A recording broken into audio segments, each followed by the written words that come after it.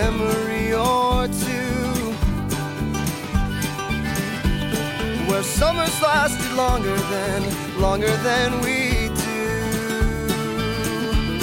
when nothing really mattered except for me to be with you. But in time we all forgot and we all grew. Your melody sounds as sweet. Hello, and welcome to the absolutely final episode of Emily and Megan Are Fandom Laureates. It's a podcast about fandom, and today we're doing what might be an ultimate fandom for both of us. Yeah. Yike. We're doing Bandom. Specifically, we're doing Fall Out Boy and Panic! At the Disco, because it's too much to do more than that. Arguably, this is probably my most formative. Like, Lost was very formative to me, but I spent longer in this and have, like, interacted more with fans of this than I have with anyone, like, any other fandom, probably. Yeah, that's fair. I was, like, a fan, but I think I was doing, like, anime and manga, like, fan, like, that was my, like, intro into fandom stuff. So I was, like, doing that, but, like, listening to this music and just being like, hi, I'm a very weird person, how are you? And so I didn't actually get into, like, the fandom side of this until late high school, early college. So that's where I am. LOL, never saw any of them live. How are we? It's funny because all of our, like, season openers and closers have been, like, big ones for us, like Harry Potter, Glee, Marvel. Like, they're all, like, big ones. Yeah. And so, like, I guess this podcast, more than anything else I've ever done, is probably a little bit more, like, anthropological about, like, how I formed as a human. And, like, what the media I have consumed that I have, like, wanted to think about and talk about even if I'm done with it. Just kind of fascinating. Yeah. You've learned so much about us, and you're just going to learn more in this episode. There will be some outings. Hey. Love you guys. Thanks so much. What's up? It's going to be embarrassing for all of us. Truly. Well, let's just start. We're doing before and after. Megan is going to focus on before. I'm going to focus on after with a couple of pop-ins from each of us. Yep. So let's go. And also, just a quick note, like, we could not fit My Chemical Romance in here. I would do it. Like, I would have done it separately. Yeah. But we ran out of time, number one, because we're done now. And number two, like, they're up to no good right now. So, like, who knows what they're doing right now. Yeah. Their fucking tour is what they better be finding. Oh my god, I will die. Their tickets, when they did their, like, one LA show, like, first of all, sold out instantly. Second of all, were at least $200 a ticket. Excuse me, that's rude. Outrageous. Gerard, how could you do this to me? And it was on a Friday. I was like, Emily, if it's in LA and on a weekend, like, I could do that. Like, I could like, jet set if it's on, like, a Saturday. Like, I could fly in the morning. No, it was a fucking Friday night. Who do they think they are? It was a Friday night. It was $200 a ticket, and it sold out in, like, an hour. Incredible. Rude. Absolutely rude. Anyways, so we're going to talk about Fall Out Boy first. We're going to go somewhat chronologically, except there are a couple things in here that I just didn't feel like tracking over the years, so we're just going to get it all done in one place and move on. Especially the early stuff. The early stuff blends together so deeply. It's like, I don't know, like, it starts in this era, but then, like, those kind of lead into the same, so it's like, whatever. In the early 2000s, he was originally in a band called Arma... Angelus? Angelus? Angelus? I don't know. Question mark. Big old question mark. I'm out of my depth on this one. And this band originally included Tim McIlrath from Rise Against, and was basically like a hardcore screamo band, just kind of, maybe? The worst, yeah. And he was, like, relatively famous for this, especially, like, in Chicago, where he lived. And it kind of seemed to have, like, a rotating door of band members other than Pete, where, like, it seemed like at any given moment, like, who knew who was going to be on stage with him? Because, like, Joe played guitar for them for a while. Andy was either in this or at some point played with them or something. So, like, and then Patrick played drums on the last show because they were, like, back-burnering, like, Fall Out Boy was cooking on the back burner of the very ends of this. They broke up in 2002, and in 2003, Pete dropped out of college and decided to officially form a band with Joe and Patrick to be named Fall Out Boy. There's a like, I have never understood the story because I've heard, like, 4 different iterations of it where it's like, oh, this guy from Rise Against who was in this band gave us this name. But also maybe we were asking for band names and someone just yelled it out in the crowd. But also maybe we had the name before, and then when we tried to use a different name, someone yelled, "Fuck that, you're Fall Out Boy." And it's like, which one? It can't be all of them. They're like, we made a list, and I don't know, maybe it was on there, we have no idea. And it's like, but okay. What? Don't understand it, and I never will, but we soldier on. Patrick is playing guitar in this new band, and he decided to join based on, like, Pete and Joe's, like, covers as a duo of, like, Saves the Day songs. Pete had been eyeing Andy Hurley to join as drummer, but Andy was like, I'm busy, and this seems dumb. Gotta go. Like, dee. Yeah, he's like, I'm in a hardcore vegan band, and you're like, ooh, okay. He's like, this is not my vibe. And you're like, alright. The trio played a show at DePaul University, but it was not good.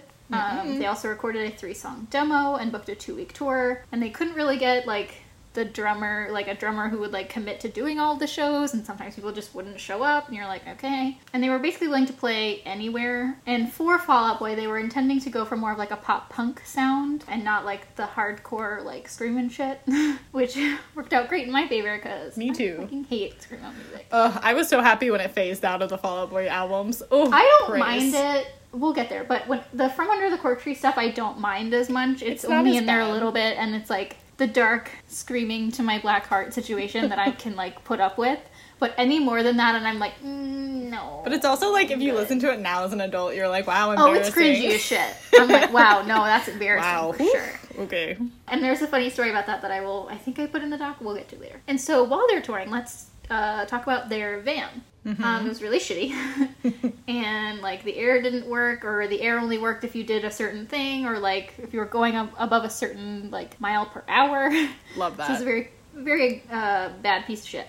And on their way to film the Grand Theft Autumn video, they got into an accident while, like, maybe Joe was driving. Who can say? We don't know. How thrum of And them. they did record footage of the band, like, right after the van crashed. And included in one of their, like, weird docu things, either Release the Bats or, like, there's one that's called B-Sides, which I've never seen. I think I at one point did have Release the Bats. I don't know why, and I don't know where it went. And then it was later referenced on the album artwork for From Under the Cork Tree, where, like, there's, like, the stage, and it has, like, the van in the snow. The audience is the word I was looking for. Oh, okay, yeah. There's the audience, and then there's, like, the open curtains, and it's, like, a van and a trailer. And, like, potentially a precursor to Long Live the Car Crash Hearts. I think it's a reach, but I'm also going to say it. You know what, with Pete Wentz at the helm? Who can be sure?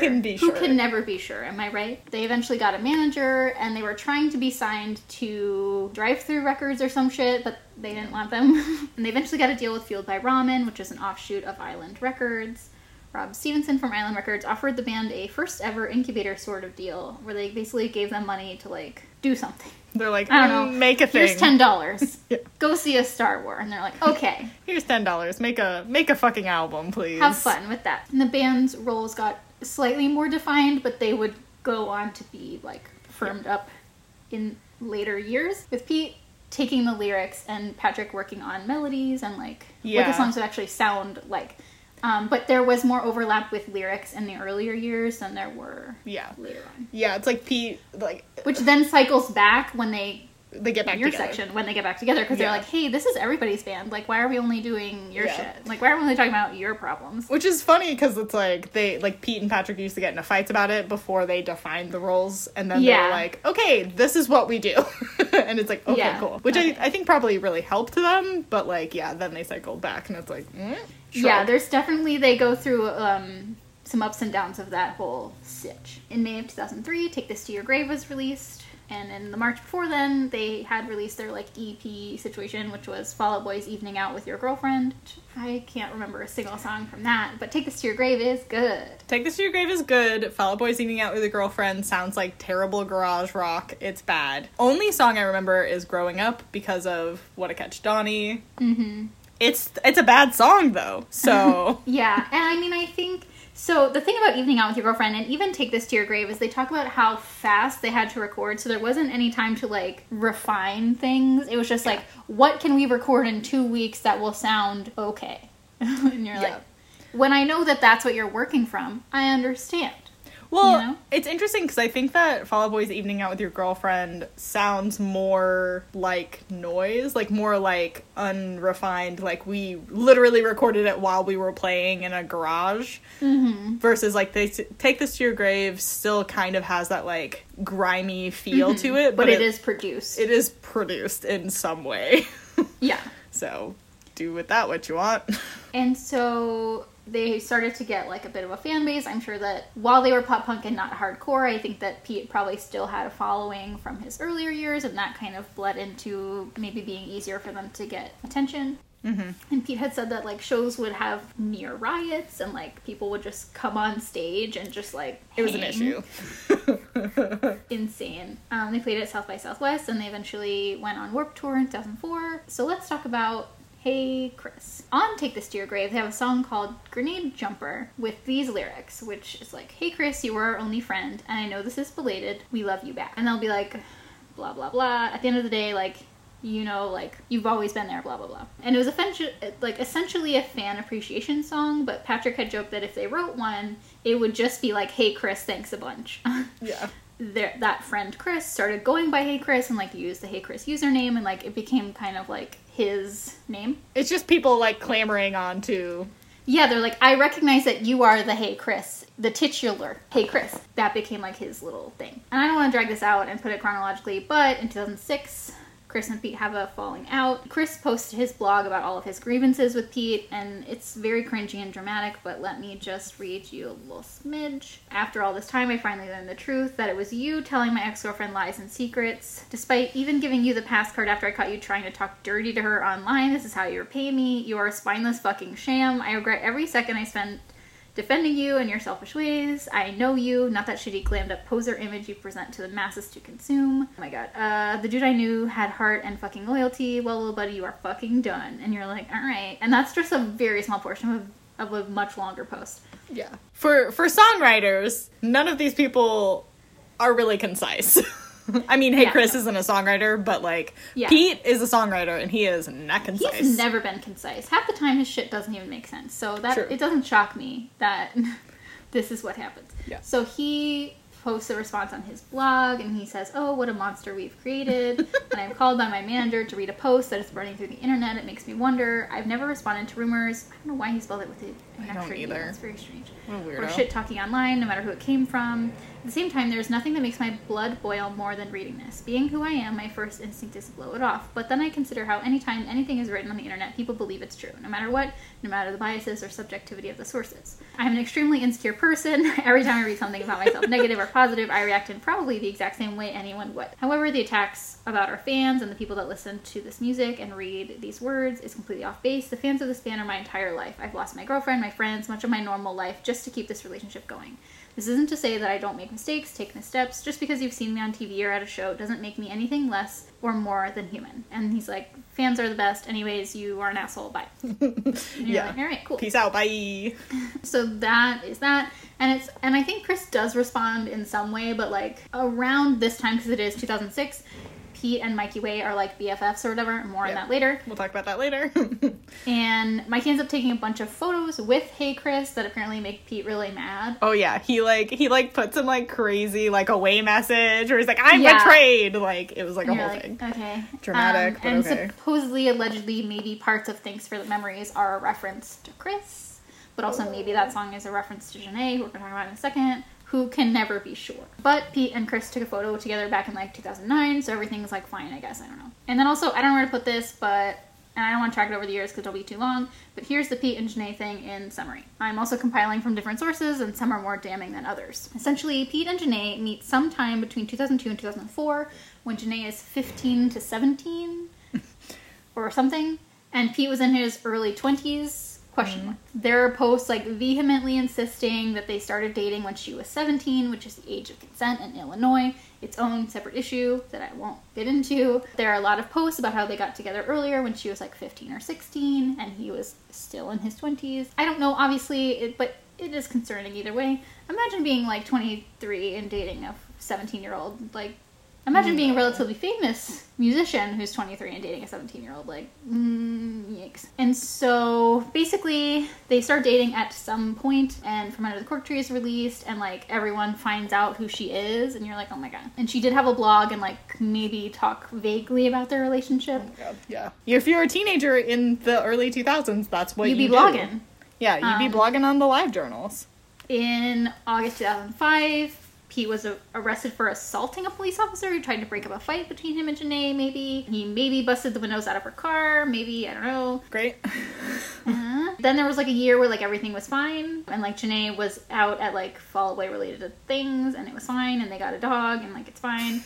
It's fine. Then there's a Rolling Stone article in 2007, right before Infinity on High gets released, which I'm also going to talk more about later because this is actually like a fascinating article. Pete was talking about how he's 27 and he had just moved out of his parents' house to live in LA. And he says he basically moved out of his parents' house and got his own place in LA to get away from Janae. From this article, his sulky teenage muse. Ugh. Yikes. Hate that. He says, there was bad blood between us. She's one of the few people who can actually get to me. One day I was just like, I'm leaving, and I took a plane. But now they're back together. And he says, she's irresistible, I guess. The best ones are crazy for sure. There are parts of me that are like, yeah, we could get married, but there are parts of me that couldn't spend tonight with her. Because they were, like, at an album thing. And then it goes on to be like, Wentz, who has never had trouble attracting female attention, seems enthralled by Janae's relative indifference. She's even unimpressed by the songs he writes about her. And he says, I don't know that she cares about the songs as much as everyone else who listens to them does. But I don't know if I could write them if she cared that much. If you could ever explain yourself to somebody, why would you keep explaining again and again? You're like, fair enough. You're not wrong. And the article says, he shows me half-moon scars on the knuckles of both hands. He's put each of them through windows during fights with her. Ugh. And Pete says, you watch Walk the Line and you don't feel so bad. Everyone's got a bit of crazy spirit in them. I'm not interested in other people. There could be a million girls and it doesn't matter to me. And you're like, okay. You watch Walk the Line. I am Johnny Cash. Okay. You're like, I see this one other man also has anger issues. Therefore, I'm fine. And then in April, when Pete is like kind of dating Ashley Simpson, again, more on that later, Janae like took to her blog and like blogged about like the good times with Pete and Fall Out Boy and stuff. And she says, my heart's been feeling like a bird fighting for freedom with my ribs as its cage, or something like the thrill of a roller coaster, only not in the good kind of way. I have experienced a wonderful thing, and through all the pain and happiness I have endured, I don't think I'd ever change a thing. I will never forget the way he could make my heart swell. And then like Ashley Simpson got pregnant and they got married. And so Janae like kind of like spun out at this point, and she was like in the low point, but eventually she like gets her life together and is doing fine now. Yeah, what is she doing now? Do we know anything about her? I didn't look that far. I did see that she at one point was like a hairstylist and like did that kind of stuff. I don't know if she still does, but I don't know. So anyway, my issue with this, not so much that he's punching windows, because, I mean, there are a lot of articles about him being, like, he's very charismatic, but he has, like, when he goes into, like, his black moods, like, it's a problem. Like, yeah. That's not great. That's his mental health problems coming to the surface. And you're like, cool. But it concerns me that this girl was 15 to 17, and even if she was 17 when they started dating and he was 24, like, I'm still concerned about that. Yeah. And then he, after that, went on to date, like, Ashley Simpson, who was 21, I think, when they first started dating, and he was, like, mid-20s, which, like, isn't as bad. And then when he's, like, 30, he started dating that woman, Megan, and who was, like, 22 when he was 32 or some shit. And I'm like, there's a pattern that concerns me. And whether or not it is legal does not make me totally on board with it. Yeah, it doesn't make me feel better when it's legal if the pattern consists or persists. And then I was reading some stuff where it was like he also only signs young people, and I'm like, I don't conflate those two things. I don't think that's an issue. Like, he's discovering younger bands, and I don't think that's a problem for, like, that's not an issue for me. But I do have a problem with this, like, pattern of behavior. Much later, Shane Morris, who, like, I guess we're not talking about, but he's just such a mess. Shane Morris is his own mess in his own right. He's a mess. And he tweeted about this later, saying, like, oh, we're getting on Woody Allen for fucking a 16-year-old. Bad wording. Are we going to talk about Pete Wentz fucking a 15-year-old? Her name was Janae White. Why are so many people in the music business protecting this story from coming to the surface? You afraid of Fall Out Boy? Which, to me, this was kind of an open secret at the time. I mean, I didn't realize how young she was, but I knew that she was younger than him. And when the Rolling Stone is literally putting it in an article, like, it's not like it's a secret. It's just that nobody cared, or, like, nobody said anything or thought it was weird, which is, like, indicative the change between now and then, I guess. I don't know. Yeah. This is a very broken clock situation where, like, he is wrong so much more than he's right. True. Shane, yeah, I mean, this is part of the reason why I don't want to talk about Shane Morris, because, like, Ryan's entire thing later is just, like, a and mess. he, like, lies for attention and, like, yeah, does weird shit. Like, he's his own can of worms, but in this situation, I'm like, I lean more towards his opinion than... I'm like, not? He's but not this is wrong. the one time that's yeah, true. like, he's not wrong in this moment.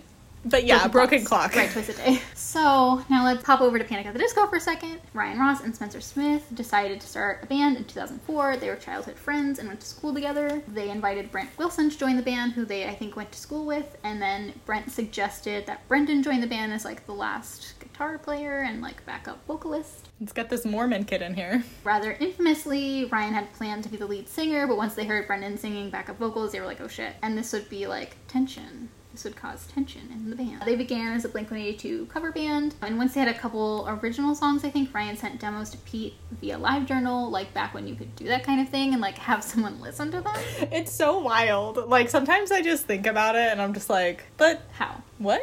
Like, this only works if not only is Pete, like, willing to listen to demos from LiveJournal, but, like, he has to be on LiveJournal to find, you know what I mean? So, like, yeah. Pete was deeply online at this time, and yeah, so, like, was. that Oof. certainly helped all of this happen. Pete flew from LA, where they were currently recording from Under the Cork Tree, more on that in a sec, to Vegas to see them, heard a couple songs during their practice, and then signed them to his label. Decadence?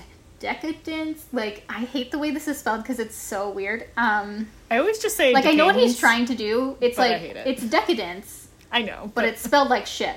I mean, it reeks of Pete Wentz. I hate it. And they were signed as, like, the first, like, act for that. Oh, like, yeah. I forgot they were the first. Label. They had never even played a live show at this point. They didn't really even know, like, what the shit they were doing. They were just like, here are some demos. I don't know. They posted 2 of the demos online, and people started judging them immediately. And Ryan Ross said, almost right away we knew what was going to happen. We had 2 songs online, and people were already making assumptions on what kind of band we were and what we were going to sound like. And although some people say that the name came from the Smith song Panic, Brendan has said it came from a Name Taken song with the lyrics Panic at the Disco, sat back and took it slow. I mean, it's that literally does seem to be what it is, but everyone's like, it's from the Smiths, and I'm like, I don't understand why we have this common misconception when it's, like, literally right there. But okay, so Pete started hyping the band up, wearing, like, Pete at the Disco shirts, and, like, talked in an interview about how, like, the band's gonna be everyone's new favorite band, and, like, listen to them before your, like, your little brother does or some shit. And I'm like, okay. He's not wrong, sure. But okay.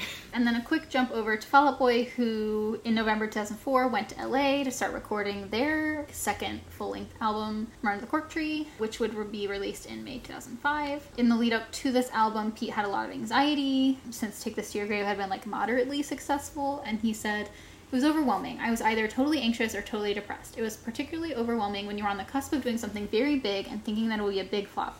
I was racked with self-doubt. And then there's a Kerrang article from the same year that's called The Inside Story, How From Under the Cork Tree Made FOB Emo Kings. They moved into corporate housing, had no friends, and they, like, lived in very shitty apartments where, like, Pete and Patrick, like, shared a room, and, like, Andy and Joe did too. And he said he'd lie under a blanket and think, this is what it's going to be like when you're dead. It was a feeling that very much inhabited the record, with 7 Minutes in Heaven even, like, basically describing a suicide attempt that Pete made in a Best Buy parking lot, which is, like, kind of infamous in, like, Fall Out Boy history at this point. Everybody knows about it. In the production of this album, they were trying to get Neil Avron to produce it, but he was a bit of a heavy hitter, and he was like, I don't know you. And they sent in demos for the new album, which he was like, these are bad, I don't want this. And then they basically scrapped all of those songs, wrote a bunch of new ones, and sent another demo. This time it had Sugar We're Going Down and Dance Dance on it, and Neil was like, yeah, actually, like, I'm good with this. Which, you know what? He has good taste. And so, like, Rob from Island Records had said, like, hey, Neil, like, this has your smashes on it. Like, get ready to produce them, because these demos are good. And Neil was like, I don't know if they're going to be huge smashes, but they sound like great songs to me. So that all worked out. Yay. Pete and Patrick had a big fight over Sugar We're Going Down.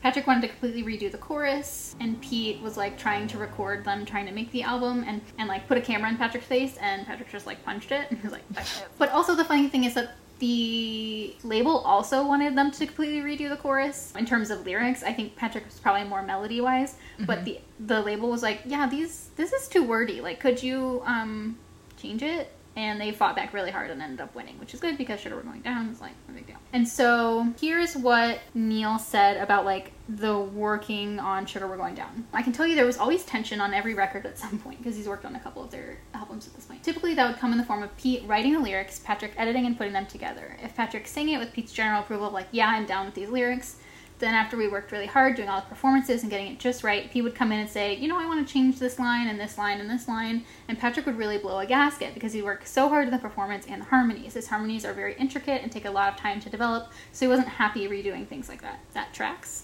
I mean, makes sense. Can understand why you'd be a little miffed about that. Yeah. The first track on the album, they wanted to call it My Name is David Ruffin and These Are the Temptations.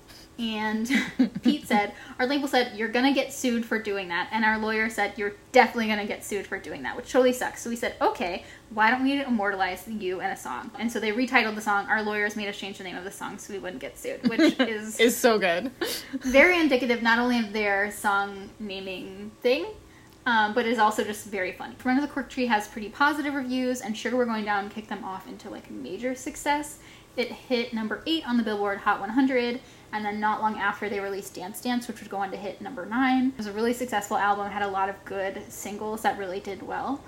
Toured and like really hit their stride in this era. It was listed as at number 9 for Rolling Stone's 40 Best Emo Albums, which is incredible. Random specific. We're just so specific. Let's go. And in that, it said it changed the course of emo punk, pop punk, and pop itself, which brought the scene mainstream, which I guess is kind of true. To a degree, I think. And not to mention that they're also riding a wave here. Like, they're not the first. It's just that everyone is coming up at and around this same time with other, like, people following close behind. So it's like a whole wave situation of, like, this is the trend. Yeah, exactly. So back to Panic, they spent a couple weeks in Maryland working on and recording their first album, and they were staying in a 1-bedroom apartment with 2 bunk beds. They were absolutely miserable, if I had to guess. Ryan, again, wrote most of the lyrics. This is a very similar situation. You can tell from all the damn Chuck Palahniuk references and mentions of shitty dads. Like, he's just, like, jerking off to Chuck Palahniuk as a teenager. Like, goddamn. Like, I get it. I did it, too. But, like, relax. Their first album, A Fever You Can't Sweat Out, was released on September 27th, 2005. Sold almost 10,000 copies in its first week, and it's basically split into 2 halves. It starts very electronic and then like goes into like what I can only describe as like more old-timey vibes of like jazzy situation. Yeah. A couple months later, they released their video for I Write Sins Not Tragedies, and the fucking rest is history. Like, that shit blows up. Yeah. That single helped the album get to up to more than 500,000 copies sold, and by August of the following year, the album had gone platinum, and they'd won an MTV VMA for the Sins video. Like, that was it. Okay, question. Because I have this crystalline clear in my brain. Do you remember the first time you heard Panic at the Disco? Because I know exactly when it was, and, like, the situation that was surrounding it. I don't. Okay. I actually don't. I don't remember Fall Out Boy. I think I probably saw a music video on MTV because I'm almost positive Sugar We're Going Down videos first thing I saw of them. Yeah, I think so. Because I used to, like, in the mornings during middle school, get ready and watch the MTV VH1, like, music video compilations that would play in the mornings. The first time I ever heard Panic, I think it was I Write Sins, because I think that was, like, the first hit that they had. Living in Seattle, so it was middle school, obviously, and my mom and I were driving to my aunt and my uncle's, and it played on the radio, and we had got to my aunt and my uncle's house, and we parked, and my mom was like, okay, we need to go in, and I was like, no, but I like the song, and I don't know who it is, and I need to know who it is. And she was like, well, we have to go inside, and, like, the DJ didn't say it at the end, because he had said it at the beginning, and so I was like, ugh, and my mom was like, okay, well, if you go in, and you go to the station on the radio in your aunt and your uncle's house, then at some point they'll probably play it again because they're probably doing a rotation. So just do it. And I sat in front of their radio.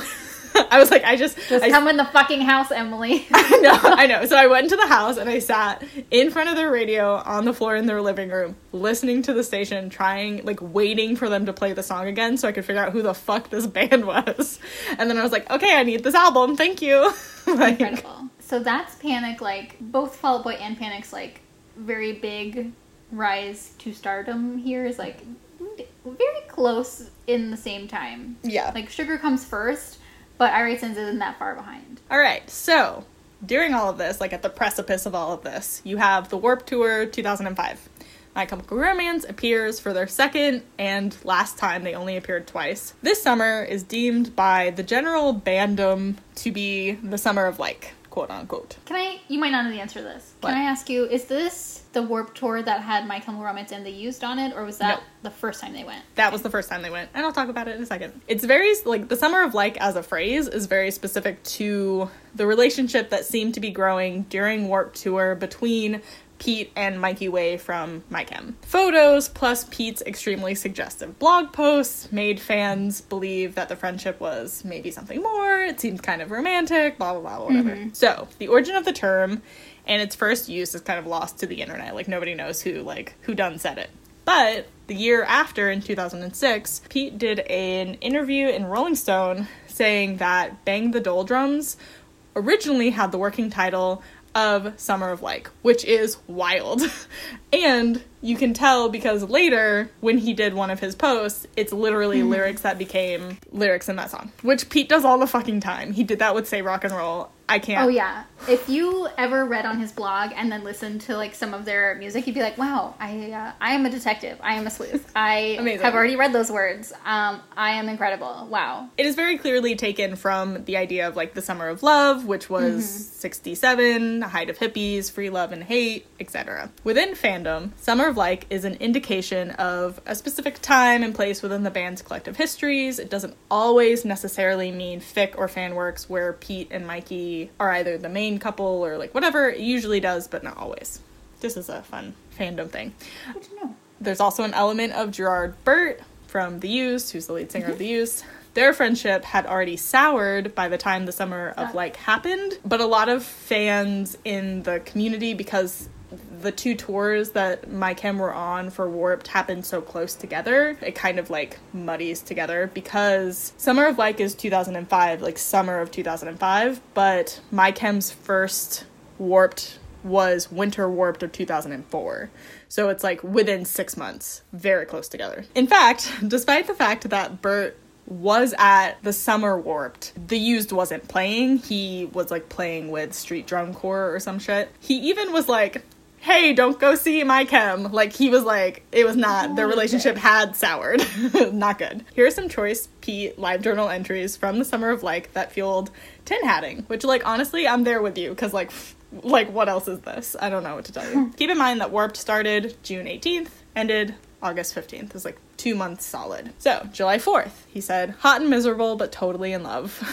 Like, and he's, like, he was also posting about, like, he's like, I have a new friend, his name is Mikey Way from My Chem, and we're like watching the sunset, like, literally. I'm like, what the fuck? July 24th, he said, sometimes when you're feeling blue, the right smile can save you. In the Fall Out Boy journal on July 19th, you have what became the lyrics to Bang the Doldrums, which is, I'm not gonna read them, but, like, you know. Some of these lyrics are bad. I mean, yes, and I think that they were, like, slightly altered, but, like, also not altered, anyway. But it's the, like, best friends, ex-friends, better off as lovers, not the other way around, like, that thing. He also dedicated a lot of songs during the summer to Mikey on stage during the tour. What a fucking tour. He also did a lot of interviews or, like, things on LiveJournal where he was like, Mikey and I are a gang of two called the Sweet Little Dudes. And he got intense about not being photographed together with Mikey on tour by fans, which is, like, wild because Pete Wentz never backs away from being photographed, but I think it's a Mikey thing rather than a Pete thing. Yeah. Mikey is very quiet on that side of things because he's, like, very introverted as, like, a person and, like, an online figure. The only real thing we have about this comes from a blog post he once did where I assume he was, like, doing a list of things, and he was like, 5, me and Pete Wentz aren't dating. We're both heterosexual males. Sort of, maybe. Next? I'm like, what the fuck is that?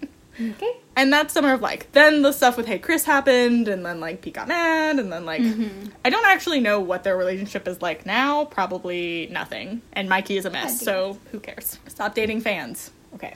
Young fans, too, when you're married. That's a bad idea. So in March of 2006, Pete's dick pics get leaked. So in this article, this is like almost a year later, and it says he was driving in Chicago when he heard the news and he became so distracted that he ran into the car in front of him. He said, "I thought it was the end of the world. I had dreams that it didn't happen, that it was all a joke, and then you wake up and you have that sick feeling in your stomach because it did." And he's like, mostly I laugh about it, but like sometimes it's like, what if that hadn't happened? Like, wouldn't it have been great to not have that happen? And he thinks like, at the time, people thought, like, he leaked it himself, but he thinks that someone, like, hacked into the backup Sidekick, like, website of, like, the data from people's sidekicks, basically. And there were some rumors, or, like, some understanding that maybe it was Hey Chris, because this is during the time that, like, they were still kind of fighting, and there was, like, unresolved stuff going on. So then in May of 2006, over to Panic at the Disco announced that Brent Wilson would be leaving the band. Brent told MTV News that he'd been kicked out of the band via phone call, and Spencer was the only one who talked to him, even though like Brendan and Ryan were there on speakerphone, but they didn't speak. And then Spencer wrote an email to MTV News saying that Brent wasn't progressing musically with the band. Then Brent demanded a cut of royalties from the first album and threatened to sue them over it. Though there is, I don't know if it's actually true, there is some fandom belief that like maybe Brent never even played on the album, and that Brendan and Ryan, like, not only wrote the bass lines for all the songs, but also Brendan played them, because Brendan can play, like, a bunch of instruments. Yeah, he's, like, a fucking genius. Despite maybe not having even worked on the album at all, he demanded money for it, because he was, like, part of the band during that time, and it became, like, a whole sit. So there's a Where Are They Now article about former Panic members, and here is what Brent said about leaving the band. "I think the reason why they got the perception I wasn't into doing things that bands do is because I'm a very private person. A lot of times I would be spending time by myself, or there would be times when my brother or other family members would come to shows. I'm very close to my family, so there would be times where I would be with them rather than hanging out with the band. As far as I'm concerned, that's just keeping sanity." And Spencer would later talk about, like, he was fired because he wasn't involved. Like, he didn't do anything. He was dead weight, basically. Like, we got rid of him. And at this point now, it's kind of like one of life's mysteries. Like, Brent isn't doing anything, and he's never really done anything musically after that, so, like, I would believe it if maybe he never did anything in the first place. And he's also, like, sold some of the, like, Panic stuff that he used to have, like, on eBay and shit, so, like, clearly he's not, like, jonesing for the good old days. Something was afoot, but we'll never know. So then they replaced Brent with John Walker, who had been a replacement bassist for 504 Plan, and then toured as a guitar tech and videographer for the Academias. So, like, they knew him because of the Academias, basically. It's weird to me that he's a bassist for 504 Plan, and then he's just, like, a guitar tech. He's like, I don't know, whatever. Joined Panic when he was 20 years old, making him the oldest member of the band, which is incredible to me. These tiny teenage boys. Right? And he joined them at the MTV VMAs when they won for Sins, despite having nothing to do with it, which is also incredible. I love that for him. I also, like, do you ever sometimes think about that meme where somebody, like, takes that ugly-ass teenage photo of Brendan Urie, and they're like, can you imagine this is the person doing the, like, is it me that makes you sweat? Like... I'm like, oh my god, so true. Well, then you think about Ryan being the one who wrote that, and you're like, wow, a lot is happening here at this so moment much going in time. Teenage boys trying their hardest. So after that, they opened for the Academy Is on a tour, and then they headed out on their first headlining tour that was, like, unnamed. It was like, we're going on a tour. Here's the tour.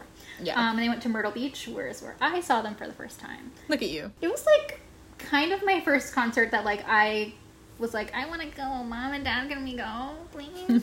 And they, like, went with me, but they went, like, upstairs and, like, sat at a table, whereas I was on the floor, which I hate being on the floor now. Oh my god, being on the floor is a nightmare. Yeah. I don't want to be on the fucking floor. I did that with my first concert, which was Good Charlotte, which we'll never talk about, but it's fine. But, like... Well, I, unfortunately, was, like, general admission for every band I ever saw in high school, so, like, I was general admission for Panic both times I saw them, for Fall Out Boy when I saw them, for the Academy at Cobra Starship. Like, I was always on the floor, and this is the time when I didn't really know... I had my ongoing migraine problems to the point where I would get, like, dehydrated and throw up and, like, feel like I was going to pass out. So, like, it was not good for me to be on the floor surrounded by people in, like, warm heat. Megan. So I would basically have to leave the floor, like, every time. Like, every time I went to a show, I was like, I'm going to pass out. I have to, like, go sit in the back alone. Yeah. Nobody touched me. And then usually I would throw up. So they were never a fun experience for me. This one was good, though, because I was with my parents and, like, I didn't have that experience, so that was cool. Good for me. Good for 14-year-old me, or however old I was. They also released a live album/DVD recording of the show. I think it was the Denver show. I think it's live in Denver. And that whole recording is on YouTube, and I watch it sometimes. It's good. This is the tour where they only had their, like, 13-song album, Yeah. so they had to add some covers into their like lineup, and they did a really good cover of Karma Police and Tonight by the Smashing Pumpkins, both songs that are incredible, and their covers are good. I won't hear a word against them. In August, they performed at the Reading Festival, where people were complete assholes and threw bottles at them while they were playing. I don't get that. Why do people One of them throw hit things? Brendan in the head and knocked him unconscious. No. He just got up and finished the show. It was like, I can't watch it because I would die of embarrassment, but that is just like, what the fuck? There were a couple years where bottling at Reading Festival was like constant, and I'm like, why would you go? Like, why would you go? When you're in constant danger, like, why would you go? And then after this, they started their Nothing Rhymes with Circus tour, full stage, lots of makeup, costumes. They did have dancers on their first tour, but it was like 3 dancers, a somewhat intricate stage, but not too involved, and like pretty like tame costumes. Like, it's just like a button up and some pants, or like whatever. It's like not that crazy. And then Nothing Rhymes with Circus is like full on like literal circus costumes, face makeup. Like, Ryan's all in on the eyeliner. Like, it's a whole sit. He's so, like, Ryan Ross is straight up, sometimes he just looks like an anime character, or like a manga character, like... And I'm about he's it. So like, pretty. I'm into it. They also play up the stage gay during this tour, which in hindsight is a little bit cringy. They have this intro to Lying is the only thing a girl can do, or whatever. It's the best thing a girl can do, whatever the fuck. And they do this long intro of like, you know, when you're imagining like your true love across a field and you're like running to them because you want to like kiss them and it's true love and you're like running. This song isn't about that, it's about fucking. And like Brendan and Ryan would do like very elaborate, like Ryan like sitting on Brendan's like crotch while Brendan's laying on the floor, like very like too much. Like they first of all, they knew what they were doing. Yes. So this is not like they're doing it without realizing that they're setting off No, like it fandom it in a is. tizzy every time, which is the issue here. If you didn't know, I would find it less annoying. But you're purposefully doing it to get people to talk about the stage gay, which is annoying. In my tin hat, I'm like, I mean, there's no way that Brendan probably wasn't in love with Ryan, allegedly. So, like, that, and we'll talk about his pansexuality later, because he came out as queer recently. And I'm like, wow, that seems brutal. And is a lot of fanfic fodder, so... Oh, yes. Talk about that The later. fandom is aflame at this point with, like, lust and also just, like, fan theories out the fucking wazoo. It's just like, wow, angst. Wow, must be angst. Mm. Ugh, I just thought about the cabin fanfic. Fuck me. So after this, once that tour ended, they began working on material for their next album. They went to a cabin in Nevada to begin writing Cricket and Clover, which is the name of their new album. Just kidding. It's not. They recorded some of the songs, began playing some of them live. Do you remember the, like, True Love song that they played live? That shit Yes. is so bad. It's wow. bad. I found a video of it on YouTube and I could not get through the first, like, 30 seconds. I was It's like, I'm bad. gonna die of embarrassment. Like, it's really bad. Like, It's bad, and so also bad. nobody knows how to react to it because it's bad. Everyone's like, what's happening? What is this? I remember that came out and I was like, oh no, I don't like this. And after that not great reception, they went back to the drawing board, scrapped every song that they'd written and recorded, because they've actually recorded like quite a few songs. And scrapped everything except for Nearly Witches, which is funny because when Fall Out Boy wrote From Under the Cork Tree, they scrapped everything they'd written and all of the demos they'd recorded because they were bad and started over. So like, this isn't like it never happens. Yeah. It's just like, don't play any shit live until like you're sure. Stop playing it live. Good. They scrapped everything except for Nearly Witches, which would appear on a later album. They went back to their old rehearsal studio where they'd first figured out how to be a band and like played their first practices and shit, and they hammered out a new album. Ryan said they wrote most of the album with a guitar and one person singing, really looking at songs in their basic form, which explains why the damn thing is so good. Eat me, people who hate this album. Like, Pretty Odd is literally the best Panic album. Like, it's so good. Spoiler alert to our rankings at the end of this episode. It's the best one. Thanks. It's so good. I'll hear nothing against it. And we'll talk about it in a second, but quickly I have to jump over to Fall Out Boy, who are making moves. In January of 2007, Fall Out Boy released Infinity on High, their first studio album. First single is This Ain't a Scene. It's an arms race. It's a goddamn arms race. Yes. It's like heavily ridiculed, and one of those like famous internet memes is that like illustration video of like the misheard lyrics of the song, which is very funny. It's funny just, like, and this is dumb. the thing that comes up with Fall Out Boy all the time. It's like people are like, I can't understand him. And the video for this song is very self-referential, with scenes of Pete like having his dick pics professionally photographed, Patrick singing in front of hip hop producers and like being made fun of. And that was a reference to the summer before this, where Jay-Z had invited him to like write a hook and like put him in like a writer's like summit, basically, where like a bunch of people try to write songs for Jay-Z, like, together, but he got hit with writer's block, and like literally he didn't even sing, like he didn't do anything there, so like this was like a fictionalized version of that, very much being like, we get the joke, like we're we understand. Is it Jay-Z that's on Thriller on Infinity on High? Okay. Yeah, I think this is the album where they wanted Kanye West, but he couldn't do it, and then I think they did a remix of This Ain't a Scene with Kanye on it after the album came out, because then he like finally had time for it. The Rolling Stone article from right before Infinity on High got released that I mentioned earlier has some like choice quotes of this, and it says, "It's Wentz who hangs out with Teen Vogue CoverGirl types, Lindsay Lohan, Ashley Simpson, Michelle Trachtenberg." I don't know how you say it. Michelle Trachtenberg. "I'm attracted to creative people and train wrecks, and there's no shortage of that in Los Angeles." And they say he hints at some sort of fling with Trachtenberg, but insists the other two relationships are platonic, which is incredible. "Maybe in a different universe we'd be a hot couple, but not in this one." And then there's like a parenthetical that says, "Wentz may have his universes confused. At a Grammy party, he was filmed walking hand in hand with Simpson." Yeah, so, and then they got married. They are dating. And she gets pregnant and they get married. So, like, clearly this is not an alternate universe. And then Babyface, a famous producer who they, like, asked to produce 2 songs on Infinity on High, said, "Patrick is one of the baddest dudes I've seen in a long time. He has a great voice, very soulful. Patrick's very self-deprecating to the point where you find yourself reassuring him of his charm." He said, "I hear all sorts of things slung at us. One of my favorites being the boy band accusation. I'm like, boy band? I'm fat. If we were a boy band, I'd look good, I'd dance, and I'd be charming. So what the fuck are you talking about? I write songs, that's all I do." I love Patrick. I love him. He is like, Sweet I just baby. love him so much. We're going to talk about it later, but like, oh god. I love He's him. just the best. 2008. Panic releases a new logo with the exclamation point removed from their name. Big deal. They're serious now. Get excited. They released Pretty, period, odd, period, on March. Like, what are you doing? Wait, I thought you were getting rid of, I love it. I'm obsessed with it. It's great. No, I love it. It just makes no sense that they took out the exclamation point from their name and they were like, but we have periods in our album title, and it's important that you know that. Yeah. Like, it doesn't make sense. It's like, you guys so are they released wild. Pretty Odd on March 21st, 2008. Way mellower, more Beatles inspired. Debuted at number 2 on Billboard 200 and sold 139,000 copies in the first week. It didn't take off the way that Fever did because it didn't have a single, like, Sins. 9 in the Afternoon was very popular, but it didn't quite hit the same success that Sins had. But it is probably their, like, second most successful single, like, up until, like, last year. Up until, like, the songs they were like, what if we buy these for commercials? For everything. Yeah. And I'm like, okay. Every single thing. Brendan must make so much fucking money. Anyway. To kick off the album, Panic headlined the Honda Civic Tour with most of the soundtrack, Hushtown, and Phantom Planet opening for them. Wild. This is the second time that Hushtown opened for them because they also opened them from their first tour.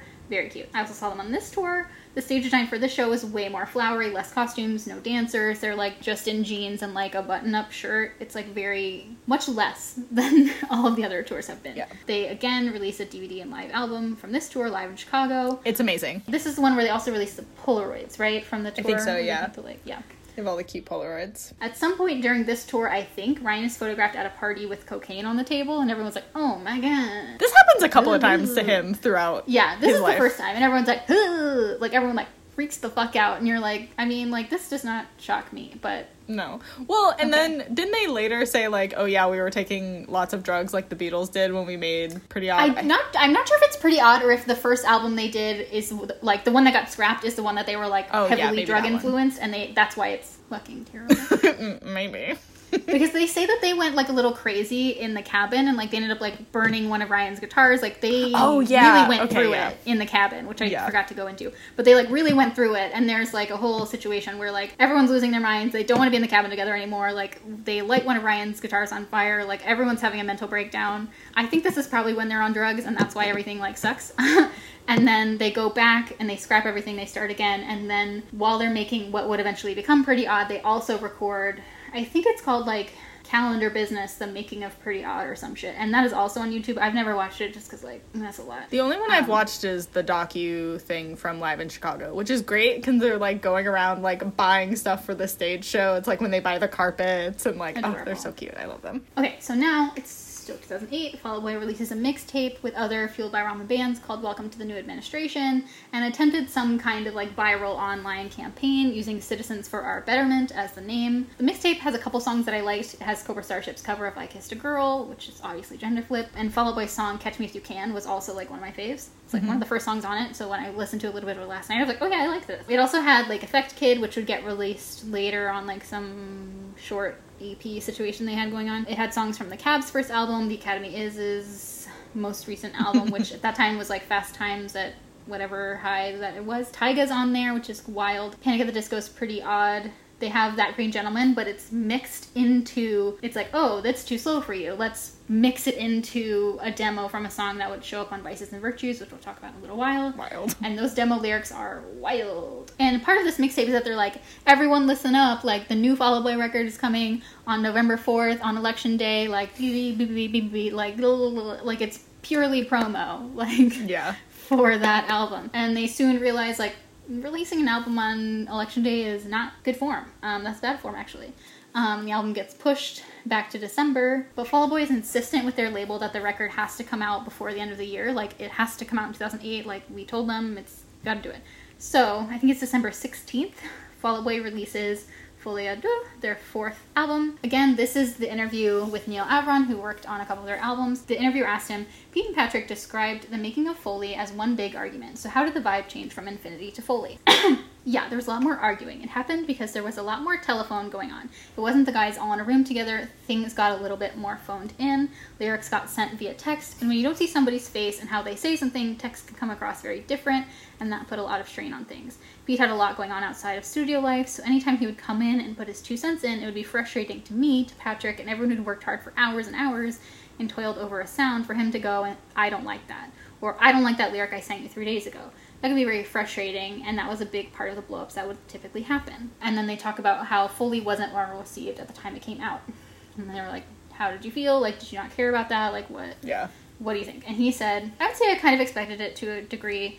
I thought I Don't Care should have been a bigger smash than it was. I thought the song was gigantic from the minute it was written. I heard stories of some weird record company miscommunication with the people who do the polling on songs. They were getting the sense that it wasn't reacting well at radio, and so they pulled their support of the single.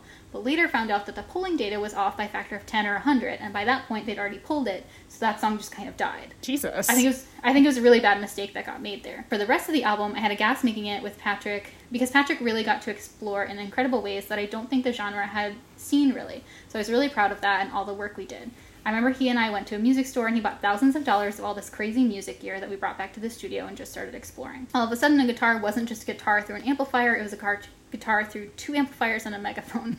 So you're really getting to experiment in ways that were refreshing and fun. So I'd say that I'm sad that it was misunderstood. I think people appreciate it a lot more now. Yes. It was a little ahead of its time, and it was so different than the other albums, and that there's always going to be the core fans that just want the same record over and over.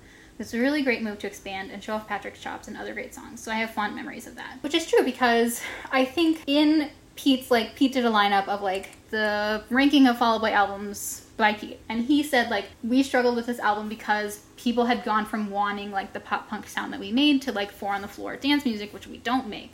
So this was us trying to just make a sound that we liked and not try to follow, like, a trend of any kind. Which is kind of incredible because this song, this sound does take off, like, a couple years later. So, like, it's not that this was never going to happen. It's just they were, like, too early. Yeah. The wave was behind them and they were not there. Well, I mean, the same thing is kind of true, I would say, of Panic. Like, that kind of folky sound for Pretty Odd, like, became very popular a few years later. Wait for Mumford & Sons, my friends. Like, yeah, like... legitimately. Yeah. Mumford & Sons sound. Like, with more banjo. Like, that's literally it. Yeah, so they're both ahead of their times, and they get a little bit of shit, both of them do, for it. But I think, spoiler alert, these are the best 2 albums. Yeah, so basically, nobody likes it. I love it, but not a lot of people like it. It does get good critical reviews, though. Like, Dan Martin of NME gave the record a very positive rating, called it a defining statement. Most stylistically hat stand, but indisputably best songs yet. And he wrote, we're not saying it's as good as genre watermarks American Idiot or The Black Parade. We're just saying it comes close, which I agree. Also, it's so interesting that he mentioned The Black Parade because a lot of people don't like The Black Parade either. Which I had no idea, because, again, I think that's Mike Hemm's best album. So, like, it's confusing to me when people don't like the things that I think are the best. Like, what's wrong with you? Wild. That's my question. Yeah, wild. I legitimately don't understand. And then there's an op-ed in Alt Press called In Defense of Folie à Deux. It says, despite the ambition, joy, and breadth of Foley musically, the recording process was far from easy. Wentz was reportedly taking LSD during writing, thinking it would help his work, but ended up distracting him from it. No shit. The band fought throughout its creation. While it wasn't something new for them, it reached new heights. I arguably this is something new. The band intentionally cut short their recording time, and it forced a return to their early days of rushed, desperate creative process, more akin to a hardcore band. That fighting did lead to the most collaborative album, after Andy Hurley approached Patrick to communicate concerns that he didn't feel appreciated or a part of the band. Him and Joe both kind of go through this. And the joy in Foley, if there isn't enough to be found in its attention deficit style and musical-esque drama, is in its hidden clues. As with all Fall Out Boy records, you can comb it for secret meanings. The band released final single, What I Catch Johnny, 1 month before their final show.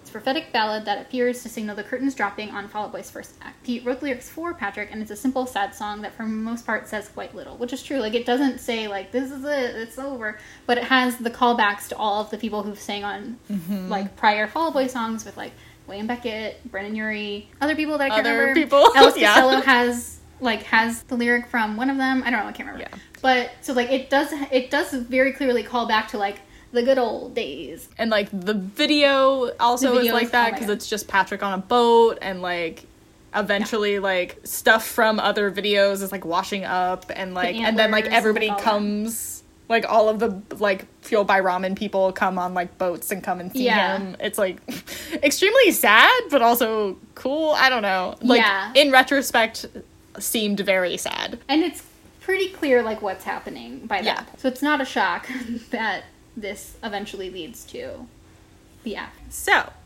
in the spring of 2009, Panic started recording their third album. But on July 6th of 2009, Ryan and John announced on the band's official website that they were leaving. They were like, bye. It included the, like, classic, like, we're leaving because of creative differences. Specifically between Ryan and Brendan. On the website, they said, though the four of us have been making music together in the past, we've creatively evolved in different directions, which has compromised what each of us wants to personally achieve. Yikes. Ouch. Not untrue, I suppose. According to Ryan, he and Spencer had lunch in June, right before, to talk about the idea of them breaking up. He said, quote, Spencer and I had lunch and caught up for a while. And then the big question came up, like, well, what do you want to do? And I said, well, I think it might be best if we just kind of do our own thing for a while. And he said, I'm glad you said that, because that's what I was going to say, the same thing, which, like, I don't know that Spencer said that, but okay. Go off. Yeah, I'm like, things that make you go, Interesting. I see. So the band was set to tour with Blink-182 in August before they broke up, before they, like, split. And following the departure of half of the fucking band, Brendan and Spencer made the absolutely bonkers choice to say, nope, we're staying on the tour, and the production of our third album is going to continue as previously announced. Woo! Wild men. The day after the announcement of Ryan and John leaving, the Associated Press said that New Perspectives, a song off of the Jennifer's Body soundtrack, would be released. It was a soundtrack that was all fueled by ramen bands. And you know what? It's good. Or the first half of it is good. It's good. Yeah. It was the first song recorded without Ross and Walker, and that made it a huge fucking deal. Huge deal. Yeah, and I remember the video coming out and be like, wow, it's so weird that only Brennan and Spencer are in this. Oh my god, they both look so hot, like in the suits, and they're like walking in slow-mo. Oh my god. Woo. Oh my god, I forgot to tell the embarrassing story about, oh my god, hold on. Gonna have to do a quick retreat back to the before, where I tell you about the guy who I had a crush on in middle school, who said that he was going to the Panic show in Myrtle Beach on their first tour that I went to, and then when Brent left, because, like, they announced Brent leaving, like, between when I got the tickets and when I went. I remember this. Like, and it's so good. Sorry to make us go back, but we have to. It's too good. So, like, we got tickets. He and I had been talking about how we were going and how we're really excited. And then they announced that Brent is leaving, and to remain nameless, he was like, I mean, like, I just, like, they're gonna sound so different without Brent. Like, I feel like they shouldn't go. And I was like, fuck that, I'm going. I don't give a shit. And what I think happened is that he just was lying about having tickets the whole time, and, like, and this was a good excuse to not go. But it's just so incredible, because I'm like, who the fuck is Brent anyway? No one gives a shit about him. No disrespect to you, Brent, but I doubt you're listening. Who is this man? Like, it's just so random to be like, this is a big deal, and I can't go see them because Brent is gone. I'm like, no one gives a shit about him. He barely didn't even play on the record. Anyway, bye. Oh my god, so funny. I had to tell a quick embarrassing story. Carry on. No, very, very funny. On July 10th, the band brought back the exclamation mark to its rightful place. And then they were like, okay, we're going to drop music at the end of the month. Incredible. Wild. So, during the tour with Blink-182 in August, Dallin Weeks from the Brobecks and Ian Crawford, formerly of The Cab, joined them to be, like, touring musicians with them. Because they didn't have a whole fucking band. I was very happy about this, actually. Yeah, 'Cause I I was loved the cab. I was like, yes, I'm in. Oh, Ian Crawford. He gets salty later, but it's okay. Yes, he does. Which is wild. I'm like, what did they do to you? The cab is not better than Panic, so it's very strange to me what he's trying to do here. Yeah, I'm confused. Anyway, okay, so while Panic continued on, Ryan and John formed the Young Vanes. They were a retro-style 60s, rock group, clearly influenced by the Beatles, even down to the fact that their video for Change is, like, literally almost a shot-for-shot homage to the Beatles on the Ed Sullivan Show. It's in black and white, they're wearing the suits, it's, like, shot like it, it's wild. Even though Ryan was like, I think the comparison to the Beatles is lazy, and I'm like, you literally did a Beatles music video. Like, if anyone is lazy, sir, in their Beatles references. Okay, so in 2010, during an interview for the Young Vanes, Ryan said that he was surprised that they had stayed together, that, like, Brendan and Spencer stayed together, etc. And kept the name. Like, that was, like, one of the things is, like, keeping the name. Yeah, he said, quote, "When we split, I didn't think anyone was gonna take the name. I was shocked at the time, but I understand a bit more now because those guys were having a blast being in the band. I couldn't expect everybody not to be having as much fun." Which is, like, also shade. Like, I wasn't having fun, so I left. So I wasn't having fun, so it shocks me that other people were. Whoa. Well, and the whole thing is, He's like... a brat, but I love him. Anyway. Like, the thing is, like, they have fundamentally different sounds. And the thing is, like, it was Ryan's original sound in the first place. Like, the electronic, like, theatrical shit was all Ryan in the first place. So, like, just because he decided to shift and want to do Beatles stuff now, like, fundamentally was not what they were doing before. So... Yeah. If anyone's leaving to start something new, no shade should have been him anyway. So... Truly. Here we are. So, in 2010, Panic re-enters the studio. Dallin officially joins the band as the bassist, and Ian continues to play with them on tour, though refusing to fully join the band. We'll talk about it later when he leaves. Neither Dallin nor Ian perform on the third album, entitled Vices and Virtues. It is also the last album that has Ryan having a writing credit because of Nearly Witches. Nearly Witches. Which is a very weird song, and I'm confused by its inclusion. It's very strange. Like, it's like a fine song. Maybe it's good. fine. Whatever. It just, number one, makes no sense on the album. Like, it doesn't sound like anything else on the album. And also, like, if it were me, I would not have included it as, like, a fuck you to Ryan. Like, I would have been like, fuck you, like, this is ours now. Get out of It's here. also, like, not really a fuck you because you're still giving him money. Yeah, I'm like, confused. to me, I would have been like, fuck that, like, get out of here. Like, this don't is need mine this. now. Goodbye. I don't need you. Yeah. It But also, like, it's very strange. thematically doesn't really fit with the album and, like, the sound that they're doing in that album. Whatever. Vices and Virtues was released on March 22nd, 2011.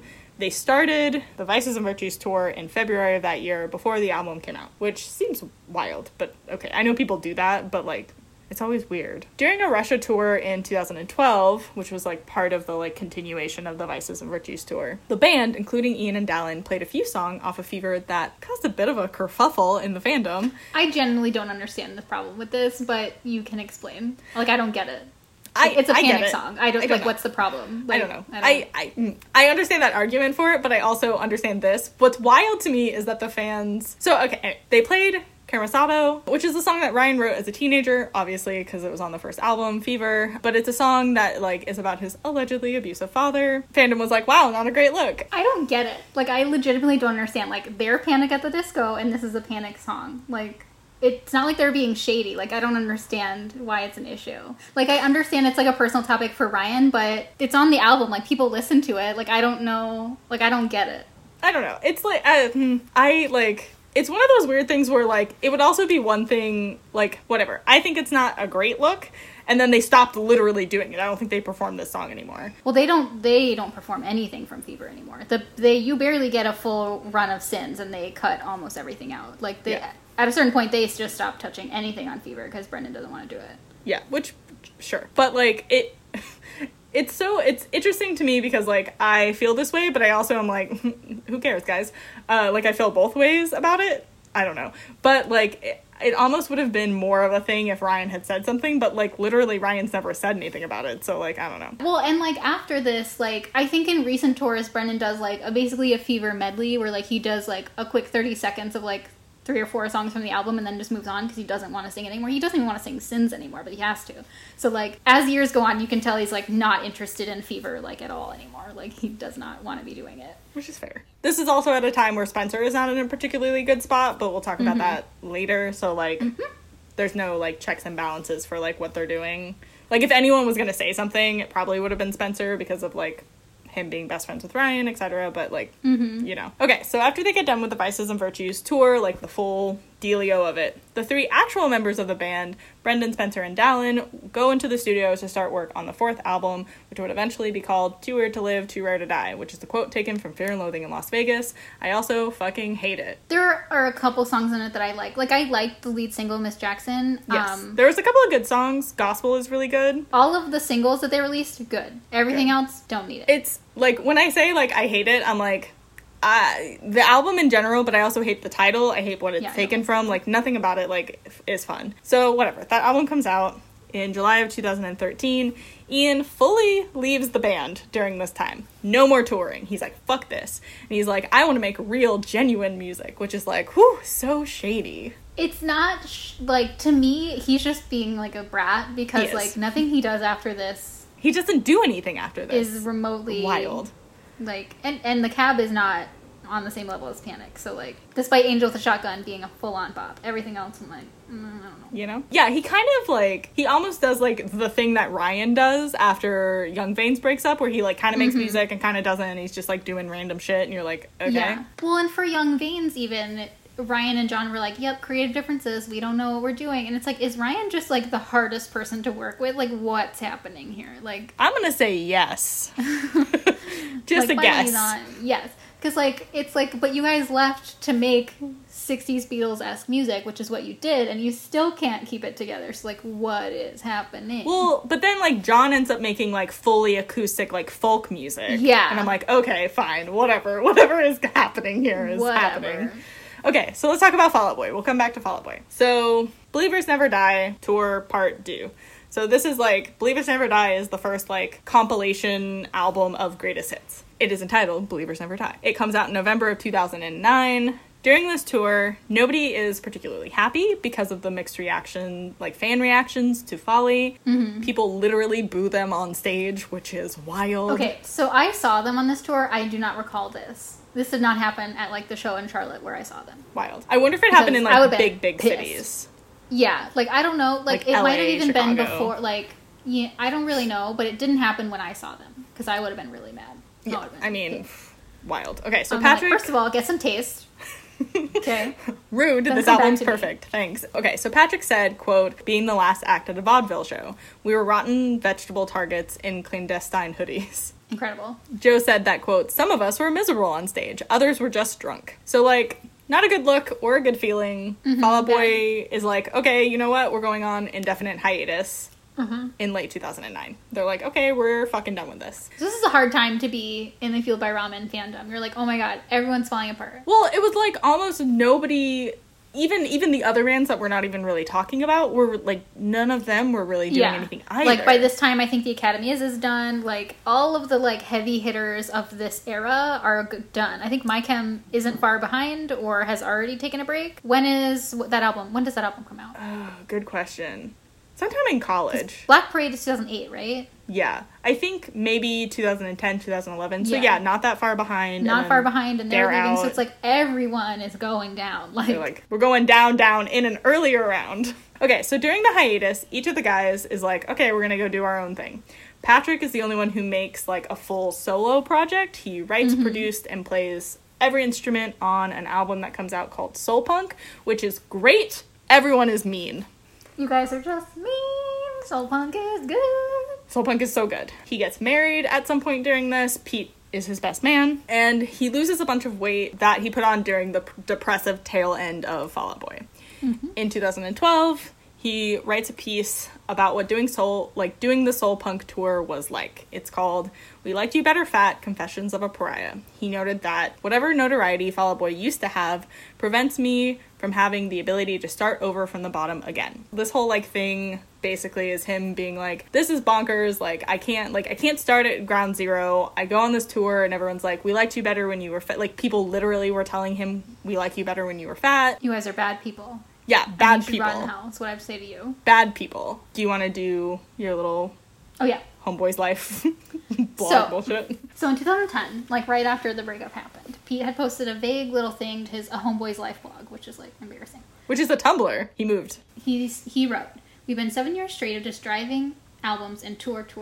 Everybody just needs to decompress. And the problem is that people want to know the amount of time that's going to take and what's going to happen for it to come back. It's kind of like in the Midwest when you start having snow days. The snow will melt one day. It will melt sooner rather than later.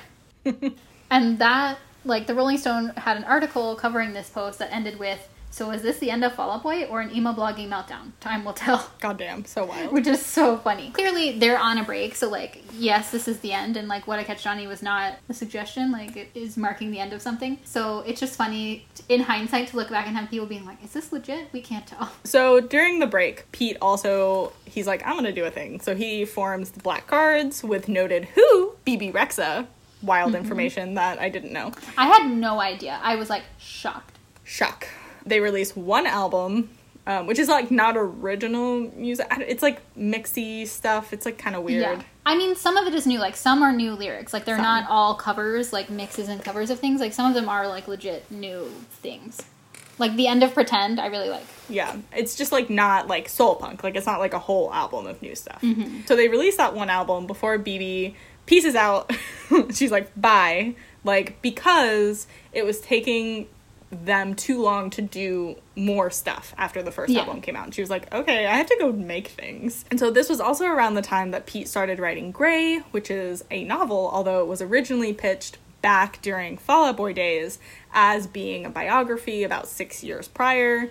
This has a lot of stuff that's definitely about the not great relationship, and it's like a whole thing. He also hosted Best Inc., which is wild because his tattoos are ugly. Andy drummed with a bunch of bands. He continued to manage his label, which was called Fuck City. He also formed a heavy metal band called The Damned Things with Joe and a few other people. I think they also made new music, but, like, I don't care about that, so Sorry. Here we are. Okay, so as soon as Fall Out Boy split / went on hiatus, who could tell? Rumors started spinning almost immediately and out of control about breakup, reunion, like, that they had broken up, that it wasn't a hiatus, that they were doing a reunion, and, like, anything else you could possibly think that people were going to say about it was said. The gang kind of fell apart and went into their own projects. They talked, but not a lot. After Patrick wrote his open letter after the Soul Punk tour, Pete reached out to him, and they did, like, an impromptu writing session in early 2012. Pete recalled convincing Patrick to come over because, like, he was like, well, you're clearly in a dark place after this op-ed, and, like, let's do stuff. He was like, quote, I know what you need your band. I think it's kind of weird that we haven't seen each other at all this year. We paid for each other's houses, and you don't know my kid, which is, like, sad. So the writing sessions went well, but also not well. Like, they were like, these songs suck, but we need to do this. Like, we should be doing this. They didn't yield anything other than we should get back together. So the guys started to have a conversation about what coming back together would look like. Patrick explained, quote, we didn't want to come back just to bask in the glory days and, like, collect a few checks and pretend whatever, and to do our best 2003 impression. Everybody kind of gets on board with this new plan.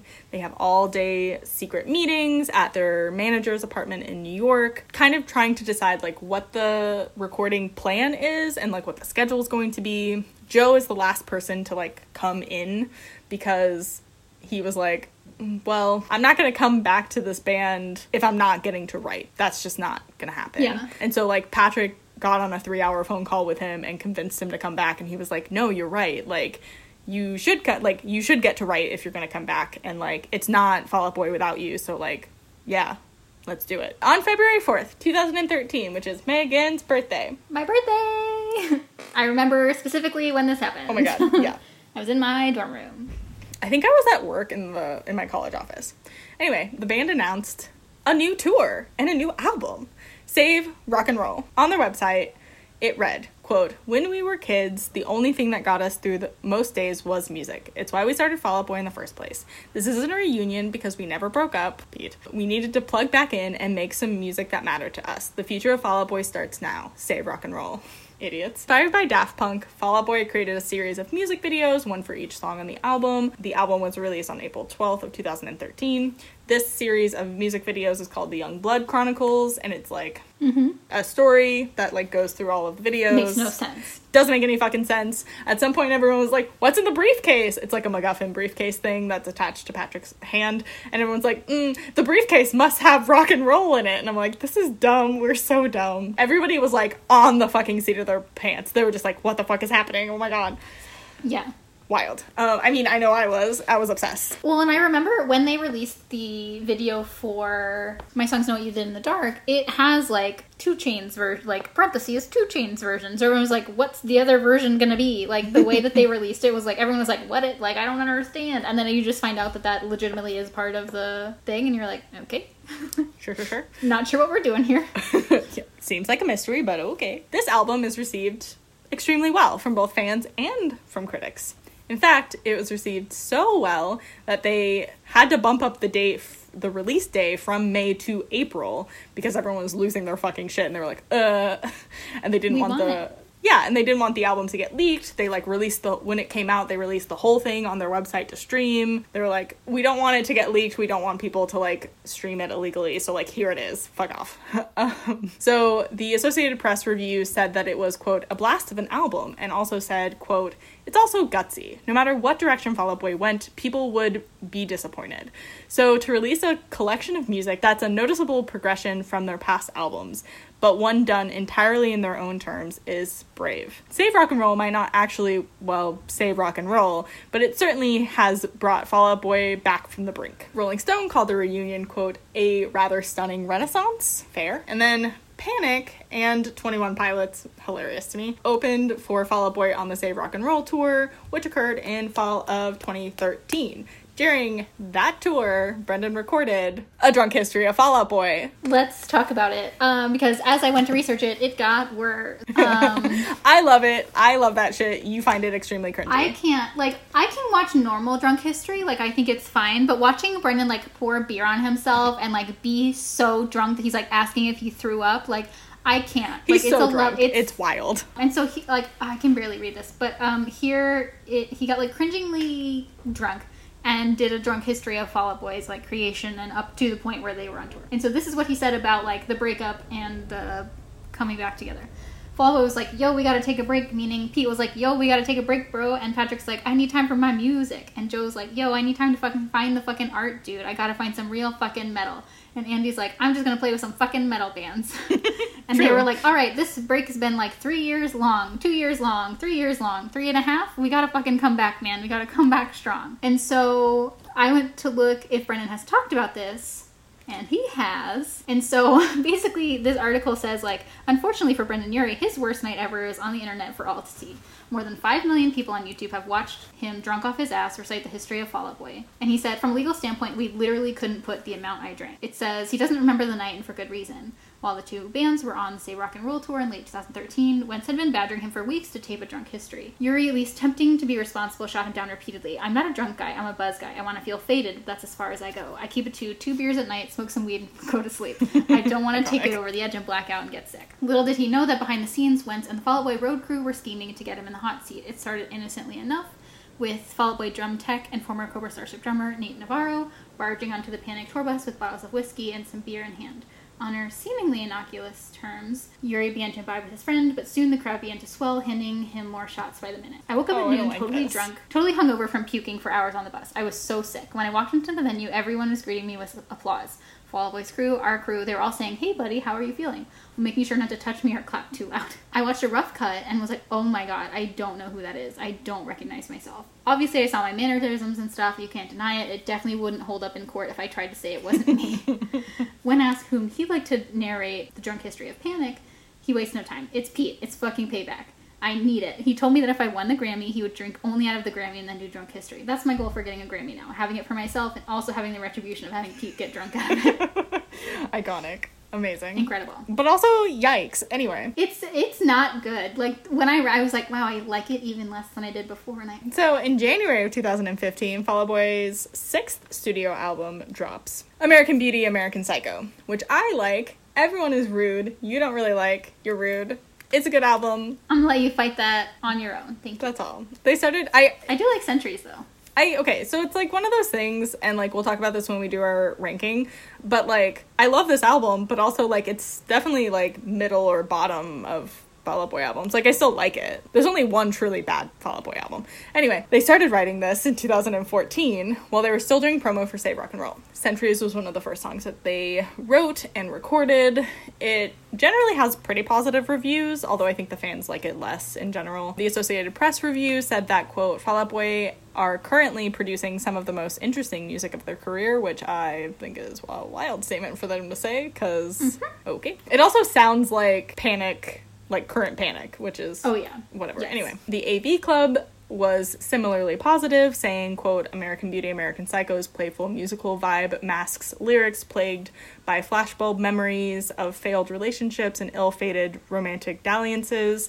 Thankfully, there's no self-pity in sight on these songs, only heightened self-awareness, which I think is fair. Also in 2015, but in April, so a couple months later, Panic announced that Spencer would be leaving the band. He had taken a break earlier, but now he was, like, officially leaving. This meant that Brendan was the only original member left. Ironically, he was also the last person to join the band, which is so funny to me. Wow. So Spencer's letter on the website is short but concise. He said, to our fans, after 10 years of being a part of this unbelievable journey, it saddens me to say that I will be leaving Panic. There's not an easy decision to come to, but after a lot of thinking, it became clear that it's what's right for me and for the band. I love this band with all my heart, and getting to see it grow from 4 kids in my parents' garage to what it is now is incredible. I loved it all.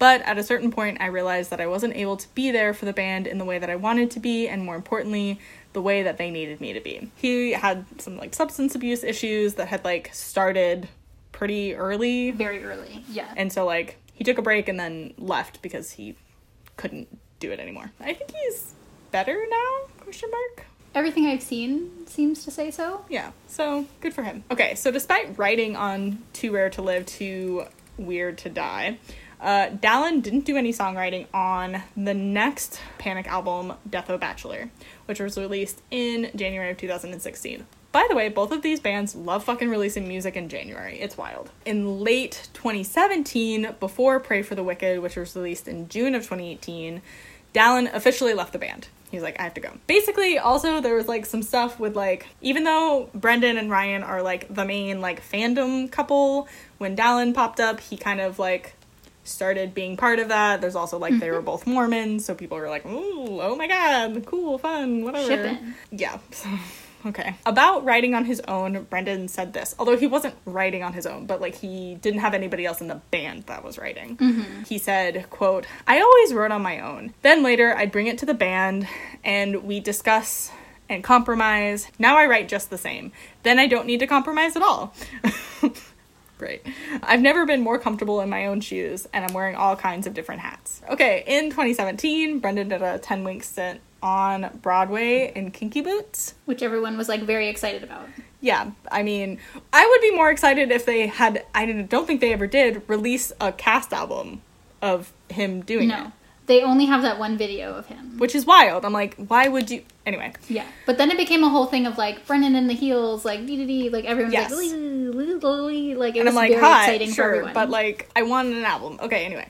So, High Hopes surpasses I Write Sins as Panic's most popular song. It gets put into a lot of commercials, etc. Well, like, Hallelujah and a bunch of other songs, like, from earlier albums became, like, sports songs. Yeah, like, so wild. Victorious, like, all of these songs became, like, the NBA is playing them, like, dee-dee-dee-dee-dee. So, like, it surprises me that it took this long for something to surpass I Write Sins. Yeah. And it being High Hopes is, like, a little bit womp, because I think it's, like, the less good single from Pray for the Wicked. Like, it's good. I'm not, like, it's fine. It's just not, like, as good as everything else, so it's wild that it's the one that finally does it. Yeah. I'm sure Brendan is thrilled because he wrote it on his own. Finally. You also put in a note that Dance Is Not a Crime is basically just a High School Musical song, which is true. It is. It's true, and you should say it. In 2018, Kenneth Harris, who had played guitar for Brendan for a while, he wasn't officially in the band, but, like... He was at least a touring member. Like, he was consistently on tour with them, so, like... So, like, he was more like Ian rather than Dallin. And he played on the album, too. Like, he's definitely credited on some of the albums. So. Yeah, he just, like, never officially, like, joined, but, like, he is definitely, like, a part of the fabric of Panic for a little while. Anyway, he gets pushed out of Panic for sexual assault allegations, specifically sexual assault allegations against with underage fans. Yikes, not a good look, but also, like, good job kicking him out. Okay, so Mania is Fall Out Boy's 7th album. It's the most recent. It was released again in January of 2018. It has received, I think of all the albums, the most mixed reviews, especially the Even newest. Foley? Like, well, because I think critics like Foley, but like fans didn't like Foley, and like this was like mixed, like everyone was mixed. Like fans are mixed and critics are mixed. Interesting. Pete said, which is fair because that's bad. Pete okay, said, here's the thing.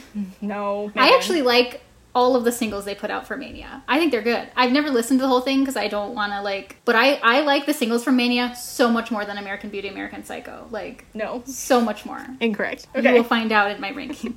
Incorrect. This will be where we're different. Pete said, quote, "It feels like every once in a while you've got to do a hard start that clears the cache and erases the hard drive. I think that's what Mania was, a big palette cleanse." Which I think is fair, but I'm not a fan of this album. It's fine. Do whatever. Okay, in an interview with Paper, Brendan came out as pansexual in 2018. Mm-hmm. We do have to talk about Boys, Boys, Girls off of Too Rare to Live, Too Weird to Die. I hate that fucking Is title. it Boys, Boys, Girls? I always thought it was Girls, Girls, Boys. Oh, it is Girls, Girls, Boys. I was like, have I been thinking of this wrong name you're right. my entire life? Girls, Girls, Boys. My brain... Okay. I mean, my brain wants to say Boys, Boys, Girls because it's Brendan, but, like, that's not what the song is about. Okay, anyway. So, that song comes out. Everyone's like, bisexual anthem. And I'm like, Not for me. Okay. So, this interviewer is basically like, I found the Thank You Brendan fan account on Instagram. And people are like... hey, like, this song really helped me embrace my bisexuality and come to terms with my queerness, which is wild. Like, I legitimately do not understand it, but more power to you guys. I mean, do whatever. And they're just like, how did that happen? And he's like, I don't know, I wrote this song, Girls, Girls, Boys, about my first threesome when I was 15 or 16. What? Wild. I have so many thoughts. I have so many thoughts. Where to start? That song is about my first threesome, but they made it about coming out and accepting who you are as a person, which I thought was, like, a way better message. And I'm like, yeah, they put this onus onto it, which, like, makes way more sense, I guess, that's not what it is. The original discussion of this song, which has always puzzled me as to why people suddenly were like, it's a bisexual anthem. It's like, he had that whole, like, it's about barsexuals and, like, women who kiss other girls for men's attention or sleep with other women because men want them to, or, like, some shit like that. And I immediately wrote that song off. I was like, fuck you. This is not what you think it is. Like, this is not an empowering anthem. Like, I cannot understand why people are getting behind this bullshit. And then it, like, revives itself. And because he comes out, it still becomes a thing. And I'm like, no. He said this song is this thing. It is not that thing. Like, that thing is a bad thing. I don't want a song about that. Like, I've never once been like, what a bop, bisexual anthem. Like, no. Yeah, no. So then the interviewer is just like, you also don't buy into these old masculinity tropes, which I think is, like, such a wild sentence for you to say. He's just like, no, I'm married to a woman because he married this woman, Sarah, so I don't know, at some point, and, like, he wrote this weird... Cute. They're very cute, but he wrote this weird song for her that, like, she was dating someone, and then, like, he wrote this song for her, which I don't think is a song that's particularly come and love me. It's, like, kind of aggressive. Like, it's kind of fuck you, but, wild choices everyone made. Whatever, they're very cute together. So he said, no, I'm married to a woman, I'm very much in love with her, but I'm not opposed to a man, because to me, I like a person. Yeah, I guess you could qualify me as pansexual, because I really don't care. A wild sentence. If a person is great, then a person is great. I just like good people if your heart's in the right place. I'm definitely attracted to men. It's just people that I'm attracted to. And then the person's just like, so you're pansexual? And he's like, yeah, I guess this is me coming out as pansexual. I was like, okay. That's what I love about that interview. He's like, I guess. I don't know. And then they talked about stage gay later. Yeah. Okay. Anyway, I can't, like, I'm looking at what he said, but I remember being like, Yeah, and then, like, there's, like, they also ask about the barsexual thing. Like, it's a wild interview. Anyway, I'm just like, okay. There's no way for him to talk out of the barsexual thing for me, and that's why I will never like Girls, Girls, Boys, is because if you sell it to me in the beginning with some bullshit, like, I'm not gonna get over that. Like, I'm stuck with that forever. You're not gonna get out of it. Well, and, like, in this interview, he tries to just, like, shift it to, like, well, Donald Trump does this crazy thing. And I'm like, why are you mentioning Donald Trump right now? What are you doing? Happening? He's a wild man. Okay. But, like, he also, like, talks about Ryan because he talks about the stage gay and, like, okay, anyway. Feelings. Okay, after Reputation, Taylor Swift's what number album? Go ahead and tell me. I know you know off the top of your head. Lover would be 8th. I thought Reputation was 6th because didn't she lose her first 6 albums for the Masters? Hold on. Because I thought it included. Taylor Swift, Fearless, Speak Now, Red, 1989. Oh, no. Yeah, Reputation is 6, so it's 7. Okay. So after Reputation, which was her 6th album, Taylor Swift wasn't really giving any indications about her next album until on April 13th, 2019. A countdown to midnight appeared on her website, which obviously led to mass speculation about new music or like whatever. A couple of things happened, including like a mural with butterflies and like a bunch of like other things that kind of pop up. And then on April 26th, a new single drops. It is, quote, bubblegum pop, synth pop. It is a song written by Taylor, Joel Little, and Brendan of Panic at the Disco. It always makes me laugh that it, like, they have to be like, and Brendan Urie of Panic at the Disco.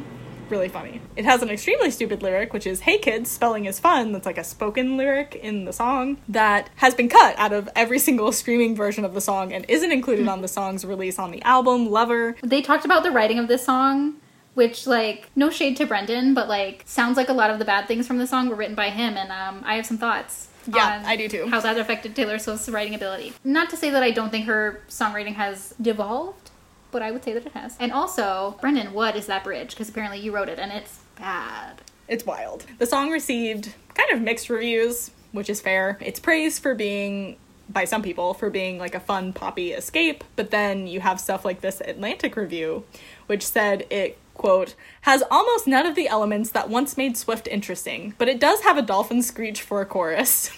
Rude. Which is so rude, but also maybe the funniest thing I've read in a long time. As for Ryan, because whatever, John was making whatever music, and then Spencer is dealing with his drug stuff, alcohol stuff. As for Ryan, he spent a lot of his time post the Young Vanes breaking up because they also broke up for creative differences. Who was shocked? Just kind of fucking around in Los Angeles. He's featured in some music. He made some music before promptly deleting its entire existence from the face of the internet.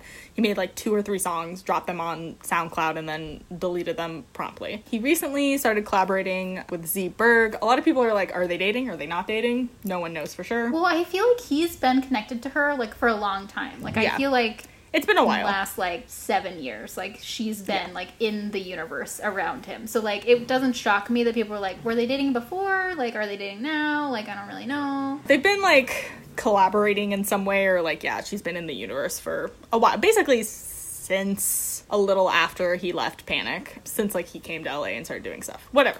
So they started a weird music collective. They went on this tour, and like recently it was called the Dead Kids Club, which is the name of the collective that they started. It's the Dead Kids Club first annual fall ball. It's stylized as a prom hang, hate it, and the cities that were chosen for the tour, like the cities that they went to on tour, were chosen by the fans by the fans buying a specific amount of tickets. They had to buy at least $2,500 worth of tickets in the first 15 cities. So they were like, the first 15 cities that spend $2,500 on tickets, we will go to those first 15 cities in North America. And they did that. And we're like, okay. At one of the shows in Arizona on September 30th, Ryan played Northern Downpour from Pretty Odd. This is the first time since 2011 that any member of Panic, former or current, has played the song. It was retired. And Brendan playing it and, like, crying and, like, apologizing for crying. I'm like, oh my god, will my emotions ever be the same? Like, I'll think about that on my deathbed. Goodbye. And what's wild to me is, like, Brendan's playing it crying. That's the last time it was played. And then Ryan's playing it, and it's, like, I don't, like, very flippant. I don't like it. I can't get through it. Like, I started, and I was like, no, thank you. I'm it's good. Like, it's very kind of flippant, and like I don't like it. It doesn't make me happy in any way. Anyway, it's a big deal. Everyone cares deeply about it, including me, and I don't like it. Okay. Most recently, Brendan of Panic at the Disco did a cover of a song from Frozen 2 that plays during the end credits. Wild to hear in the theater, honestly. I was like, this voice sounds familiar. This is Brendan Urie. I knew by that point, because they always have... I did not. I can't remember who did Let It Go, but, like, they always have somebody cover one of the songs to be over the end credits. And by the time it came out, I knew that it was him, and I was like, weird choice. Like, I would have picked a woman, but okay. Yeah, because it's like Elsa's song. Yeah. And I'm like, okay, we're gonna move into, like, the actual fandom now. It's not us covering fandom if we don't talk about fan fiction. Always. So most of the fics lived on LiveJournal, because that was, like, where the bands and the fans were at the time. But here is the AO3 breakdown for both of the bands, because that's, like, actually quantifiable. Fall Out Boy has about 10,500 fics, thereabouts. The most popular pairing is Pete and Patrick, which absolutely takes the cake. Completely unsurprised. They have about 6K, which, you know, actually is not that bad compared to, like, like, we've been talking about fandoms where, like, there seems like there must be a lot of genfic, and, like, this is over half of them are, like, one pairing, so you're like, okay, cool. Then the dark horse of Frank and Gerard from My Chemical Romance takes number 2 with 1,500. Third most popular ship is Mikey and Pete. Summer Like Won't Die, baby! Slightly more than 1,300. For some reason, Panic's fics are less on AO3, which I think is weird. It's weird. They're sitting at around 8,500. Over 3K of that are Brendan and Ryan. Lower than I expected, honestly. It is lower than I expected, but, like, obviously, like, I'm not surprised that that's the most popular pairing. I am surprised by the number. Yes. Yeah. Like, I would imagine, like, 5,000 of those would be. Like, what else are people doing in there? I got some questions. I got lots of questions. I'm like, how are you writing genfic? Who cares? Pete and Patrick make up about 1,000. They're the second most popular pairing. Wild. That's not as surprising because it's, like, filled by ramen, whatever, like, intertwined. But the third most popular pairing is Frank and Gerard with slightly more than 1,000. Fucking wild. It's like MCR just doesn't leave. Well, and my guess here is that those are secondary pairings in other fics. Like, they show up either in, like, high school AUs or, like, Imagine It when they're on Warped Tour or, like, you know, like, they're just being remixed into things. Yeah, definitely. But it is wild that they're the next. Like, there's nothing between so weird. Of other things. Like, I'm kind of surprised Spencer John isn't, like, higher because it was pretty popular at the time. Yeah, I'm kind of confused by that too. It's also interesting to note that if you're kind of looking at the band music, like the big main page on AO3, and you like Command F and search for each of the bands, you will also, all of the main music videos also have their own tag, which I think is wild. And I'm like, what? There's not a lot in either of them. There's usually, like, somewhere between 3 and 10, or, like, 1 and 10. But, like, it's wild to me that people were like, we need to differentiate that this exists. Let's talk about Throne.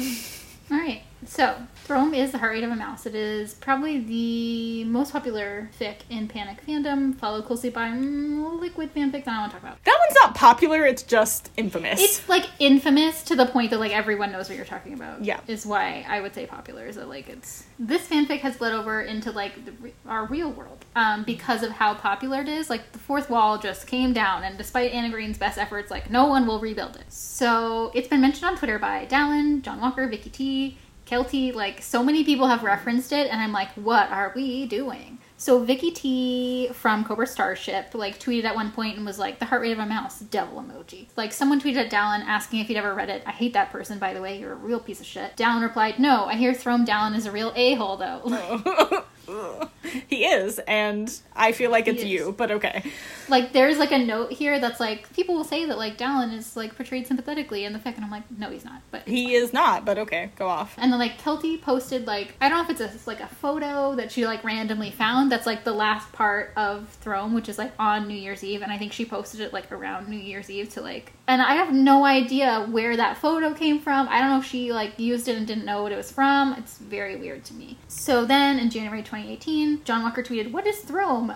Because I'm assuming people kept being like, Throne, Throne, Throne, Throne. Like, stop talking to them about it. Oh my god. Okay, and then in this year, August of this year, a fan commented on the Dead End Kids Club. I hate this. Instagram. I hate this so much. With Z-Berg and Ryan, and said, like, the reason Z wasn't in Throne is because she wrote Throne, which is, I mean, it's not true because Z wasn't around in Throne time, that's why she's not in it. But the account replied, presumably Z, saying, fuck, I gotta read this shit now. And I'm like, oh my god, please get out of here, please. I hate it. And it's, like, mostly assumed that Brendan and Ryan both know what it is, because people won't shut the fuck up. Fans have made comments during, like, Brendan when he's on, like, Twitch and shit, being like, Throne, Throne, Throne, but he doesn't acknowledge them the way that he has talked about the Milk fic, which is, like, of all which, like, arguably people would argue he referenced in a music video. Yeah. And I don't like that. That's all. So, like, Anna Green, the author of Throne, has been like, guys, please stop, like, bringing it up to people. And she said this not just about Throne, but also just, like, fic in general. Is like, keep the fourth wall. It keeps everyone happy. Like, there's no reason to be referencing fanfic to people that it's about. Like, please don't do that. Don't send links. Don't do that. Like, please don't do that. Which leads me to my TED Talk, which is, real person shipping isn't bad so long as you're not an asshole about it. True. Followed closely by my TED Talk number 2, which is, bring back the fourth wall, please, for the love of God.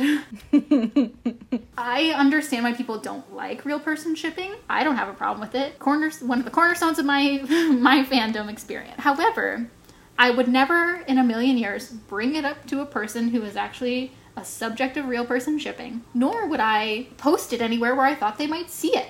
Like, if I ever, God forbid, became famous, I would delete all my shit so fast, you would never see me again online. All of my old accounts, gone. You would never see that shit again. Because, like, there's no reason. Like, why? It doesn't do anything good for me to bring up fanfic to a person who's famous, especially not a fanfic about them. That brings me no joy. And also, it just makes them uncomfortable and think I'm a weirdo. So there's no winning. There's no reason to do it.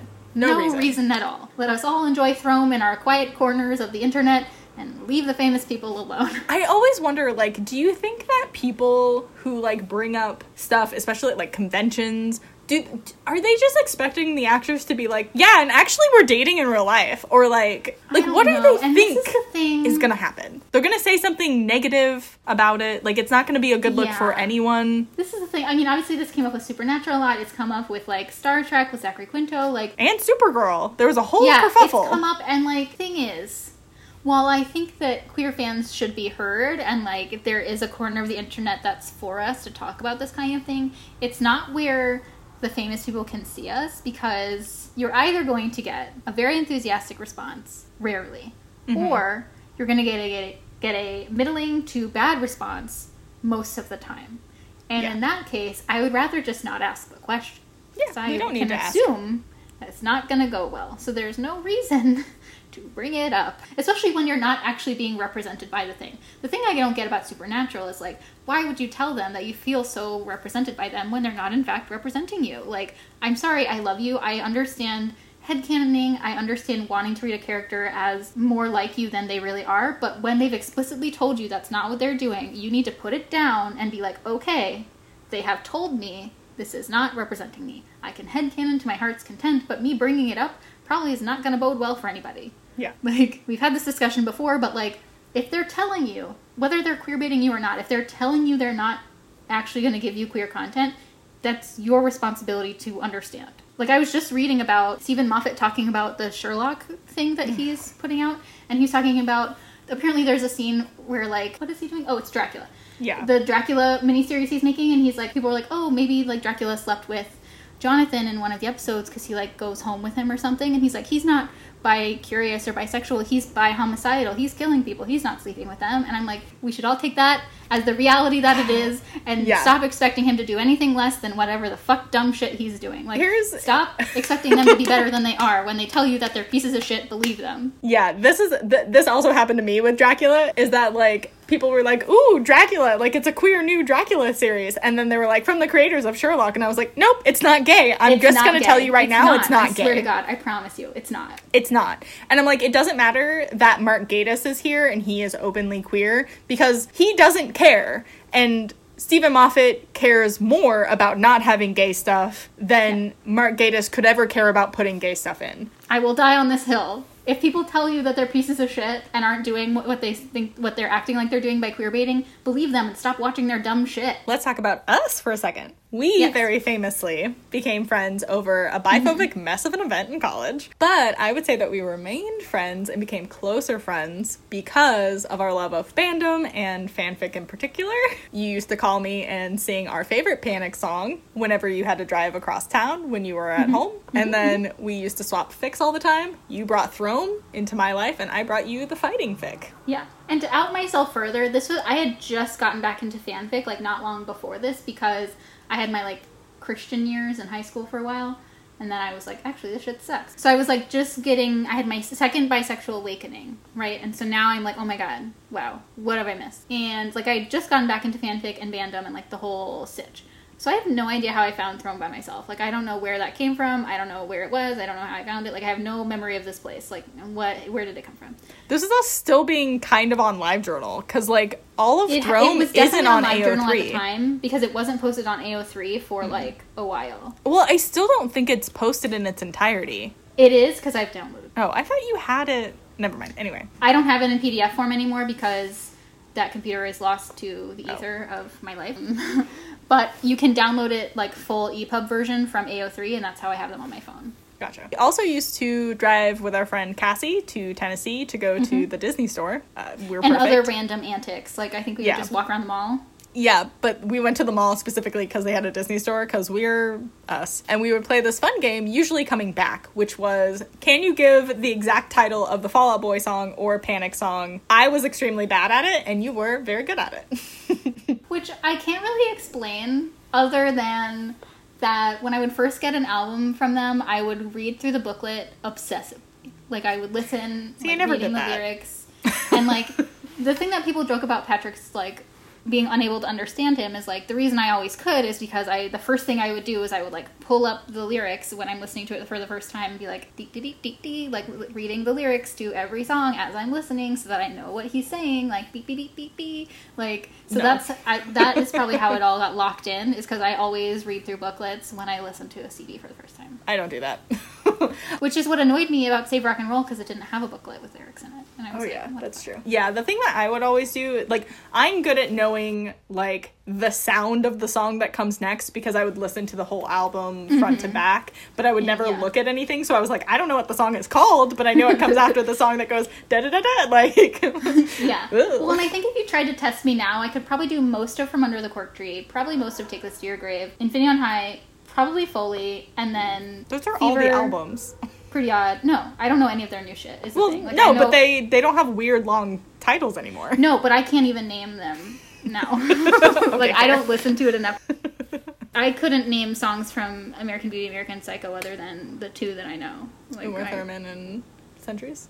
I wouldn't know any of those other songs if you played them to me. I would not be Jetpack able to Blues recognize is them. so good. Everyone's just rude. Do you want to rank our albums, baby? I have to pull up a list because I feel like I'm I going do to too. forget them. I pulled them both up already. I was like, because Fall Out Boy has 7 studio albums, and Panic has 6. Wild. Brendan Urie popped out so many fucking albums. Okay, I'll do mine first. Okay. So, should we start at the top or the bottom, do you think? Start at the bottom, though that does make it harder for me to process with my brain. Fair. Okay, so bottom, worst Panic at the Disco album, by far, to me, is Too Weird to Live, Too Rare to Die. Fucking sucks. Like a couple of songs, but overall hate it. Next, I would say my 5th favorite is probably Pray for the Wicked, I think. Okay. Pray for the Wicked and Death of a Bachelor, that's gonna be my 5, and my 4 and my 5 are, like, basically the same album to me. Like, they sound like they could be interchanged, and I like them both, but, like, they just kind of are about the same. And then I would say, I mean, like, my teen heart wants to say Fever has gotta be number 2, but I think I might like Vices more. No, I'm with you. Yeah, so I think my total list is Too Weird to Live, Too Rare to Die, Pray for the Wicked, Death of a Bachelor, Fever You Can't Sweat Out, Vices and Virtues, Pretty Odd. My list is the same, except I would swap Death of a Bachelor and Pray for the Wicked, because I don't care about Death of a Bachelor that much. Fair. But yes, otherwise that's mine. Pretty Odd is good. You guys are just dumb. Pretty Odd Go is back the and best. listen to it. And just for funsies, my favorite Panic song is, you guessed it, Folkin' Around, followed Mine closely too. by Northern Downpour, followed closely by When... Let me just list When the the whole Day Met the album. Night is number 3. So Okay, everything from so Pretty Odd is my favorite. Thank you so much. It's true. It's, oh my god, yeah. Okay. Fall Out Boy is harder, because we're also going to include Soul Punk. Yes. So actually, Do you there want me to are go 8 first? albums. Yeah, Or do you go wanna first. You can go first. Okay, you're going to be sad. I don't care. You fucking rude. I'm You a sorry. rude bitch. Okay, so my least favorite is American Beauty, American Psycho. Trash. I hate you. Okay, Pete Wentz, calm down. Listen, I just don't like it. Mania is next. I really do like Last of the Real Ones. Like, that's a song that I really do like, which is probably because it stands out to me why I like that album more than I like American Beauty, American Psycho. Then, ooh, this is hard. Take This to Your Grave? Interesting. Then, From Under the Cork Tree, Soul Punk, Infinity on High. You didn't say Save Rock and Roll. Oh, shit. Sorry. No, I lost it. Take This to Your Grave, Save Rock and Roll, From Under the Cork Tree, Soul Punk, Infinity on High, Foley. Interesting. Okay. I think mine is probably Mania is my least favorite. For sure. And then I would probably say American Beauty, American Psycho. I like that album quite a bit, but, like, it sounds like the other Panic albums that were interchangeable to me as well. Like, they all 3 of those albums have similar sounds, which is wild. And then I would probably say, oh god. This is where it gets hard. This is where it gets really hard. They're all kind of in the middle. I don't know, yeah. I would probably say From Under the Cork Tree. is my next one. Okay. And then soul punk, Take This to Your Grave, Infinity on High, Folly. Did you have Save Rock and Roll in there, or was I not listening? I don't know. Did we both forget it? Probably. Okay, so Mania, American Beauty, American Psycho, From Under the Cork Tree, Save Rock and Roll.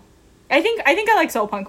No, soul punk and then Save Rock and Roll, I think. Okay. And then Take This to Your Grave, Infinity on High, and Folie à Deux. Why did Take This to Your Grave is so high on your list? I love Take This to Your Grave. I like it a lot. There's just stuff I like way more on everything else. No, I would rather listen to Take This to Your Grave than than any song from Under the Cork Tree, even the ones that I love. I love Take This to Your Grave. Okay. There you go. There you go. That's it. I was trying to think of, like, if I had to pick a favorite song from Fall Out Boy, what would it be? Honestly, I think it's Head First Slide into Cooperstown on a Bad Bet, which is a very random choice, but I'm obsessed with that song. I could listen to it forever. My favorite Fall Out Boy song is Coffee's for Closers. Oh, it's so good. I love that song. There are so many songs from Foley that I'm like, incredible. But then Infinity on High, I love Golden so much. Like, chain me to a tree, force me to listen to Golden for the rest of my life. Happy. It's so good. Good to go.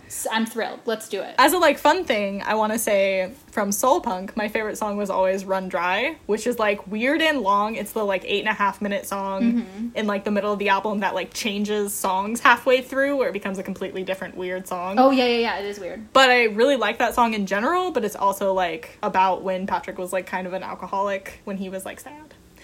And I'm like, I love Patrick. I also like the it's not a remix, but the like, This City with Lupe Fiasco? Yeah, I love that version. Spotlight is, like, so good. It's really good. It's my favorite. This album is so good. Fuck you guys. Good.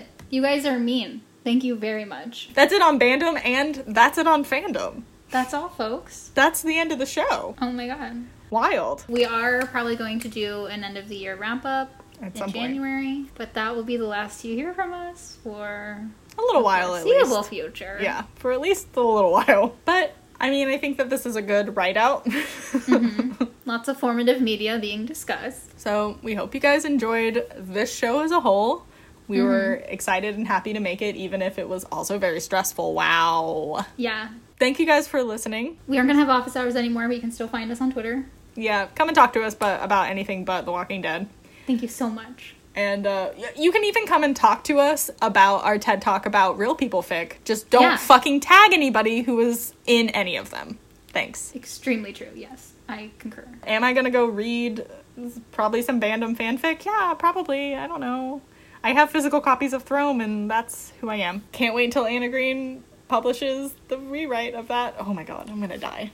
I so desperately am like, do you want an editor for that? Because I would happily do that for free. Like, you just call me up. I'm happy to help. I can't wait to see, like, how she changes it, because, like, she's talked about it on Twitter. She's, like, doing rewrites and stuff, and she's like, wow, I can't believe, like, yeah, I gotta, like, not only do I have to change it because, like, real person fic, but also, like, some of the shit is either doesn't make sense or, like, yeah, is, like, so of the time and, like, of my time when I was writing it. Yeah, if you take it out of the dynamics of, like, the understood dynamics of the band as they were as she was writing, it's a totally different situation. Yeah, exactly. That's it. That's it on Fandom. We'll talk to you guys at some point. Come talk to us on Twitter. The podcast is no more, so don't worry about that. I mean, you can still talk to us on the podcast at Syndicated Cast.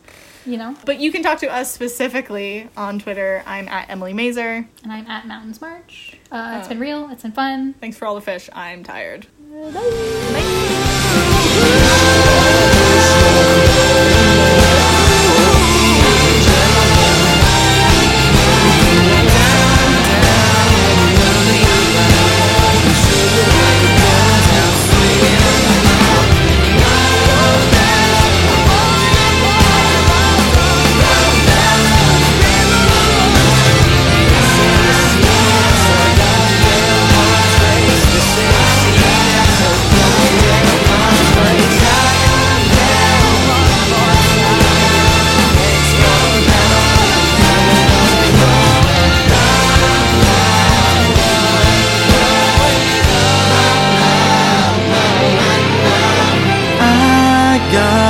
Troubled thoughts and self-esteem to match. What a catch, what a catch.